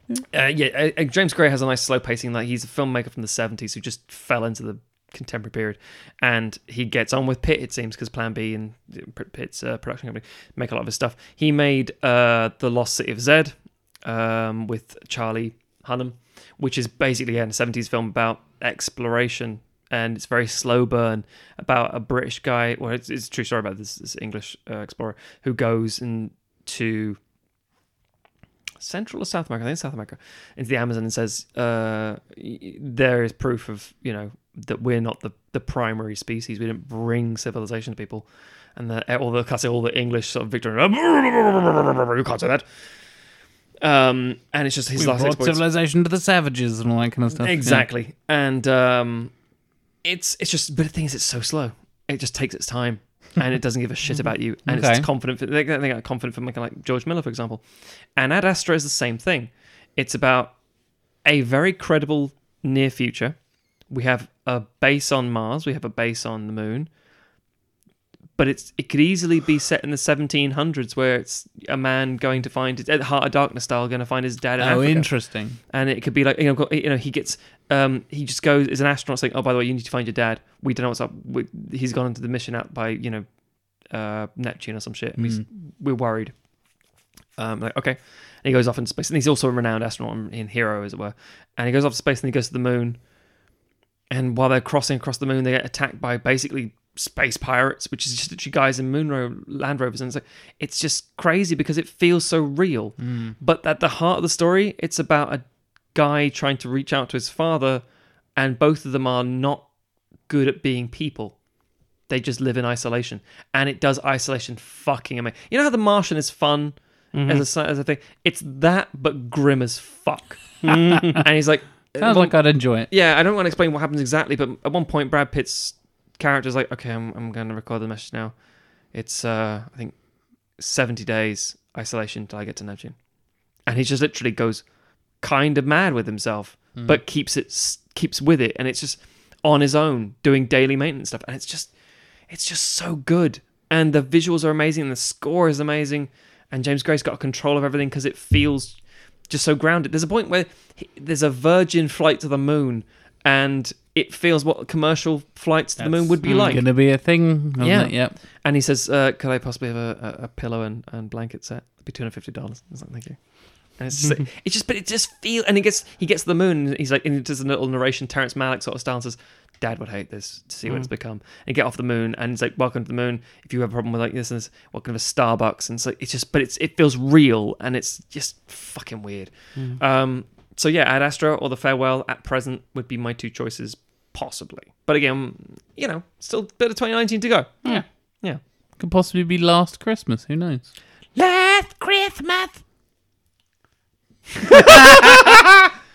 Well, that's a fourth channel of microphone that just came out of nowhere. It's Brad, our sound guy. Good old Brad. Good old Brad. Brad Astra, as we like to call him. Brad Astra. I hadn't even made the connection with Brad Pitt and Ad Astra because I don't do puns, but yeah, good point.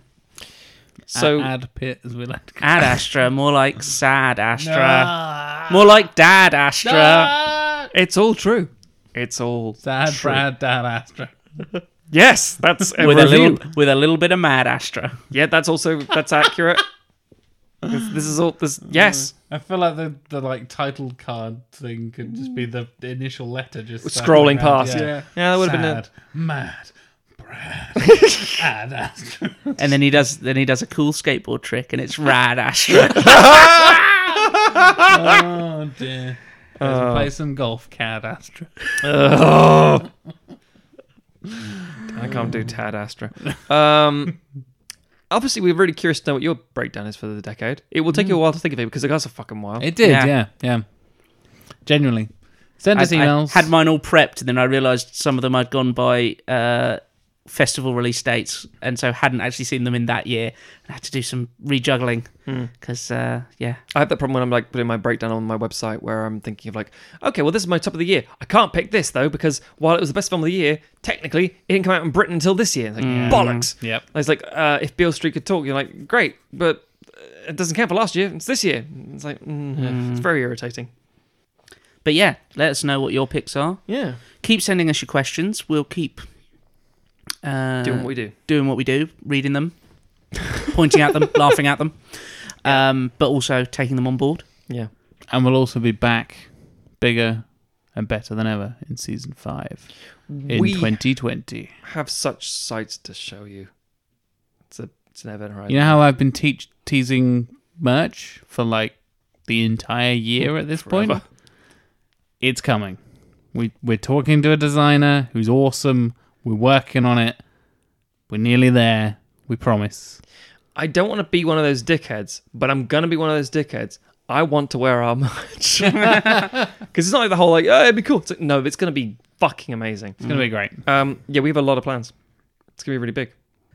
If you want to follow Matt on the interwebs, it's Stogs. STOGHZ. That's correct. Isn't that right? That's correct. Yeah. And the redrighthand.co.uk is your movie reviewing website. That's correct. I know. It's almost like we've been doing this for ages. Tim is at trivia_lad on Twitter. That is correct. You want X-Men discussions, Marvel Cinematic Universe discussions, comics in general. You talk Carly about Rae comics in Jepsen. general. Carly Rae Jepsen and comics. Yep. Yeah, that kind of sums Tim up quite nicely. I'm JLW Chambers. It's usually wrestling and sci-fi. It's probably a good culmination of my topics that I discuss on Twitter.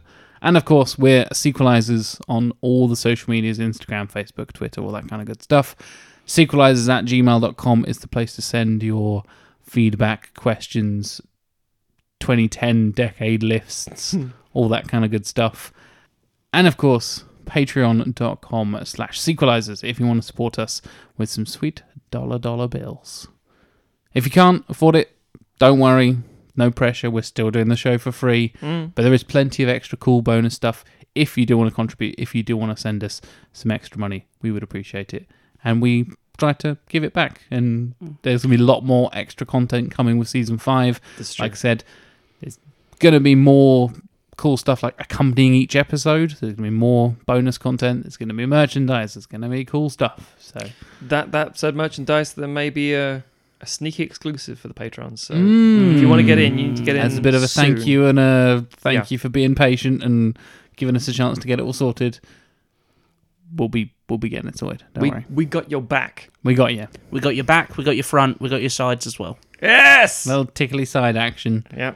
from your boys at Sequel Lads. Got you covered in t-shirts. In t-shirts. Yeah. In swag. Swagger years from Marvel. Yeah. See you in season 5, folks. See you in 2020. Woo! See you in hell.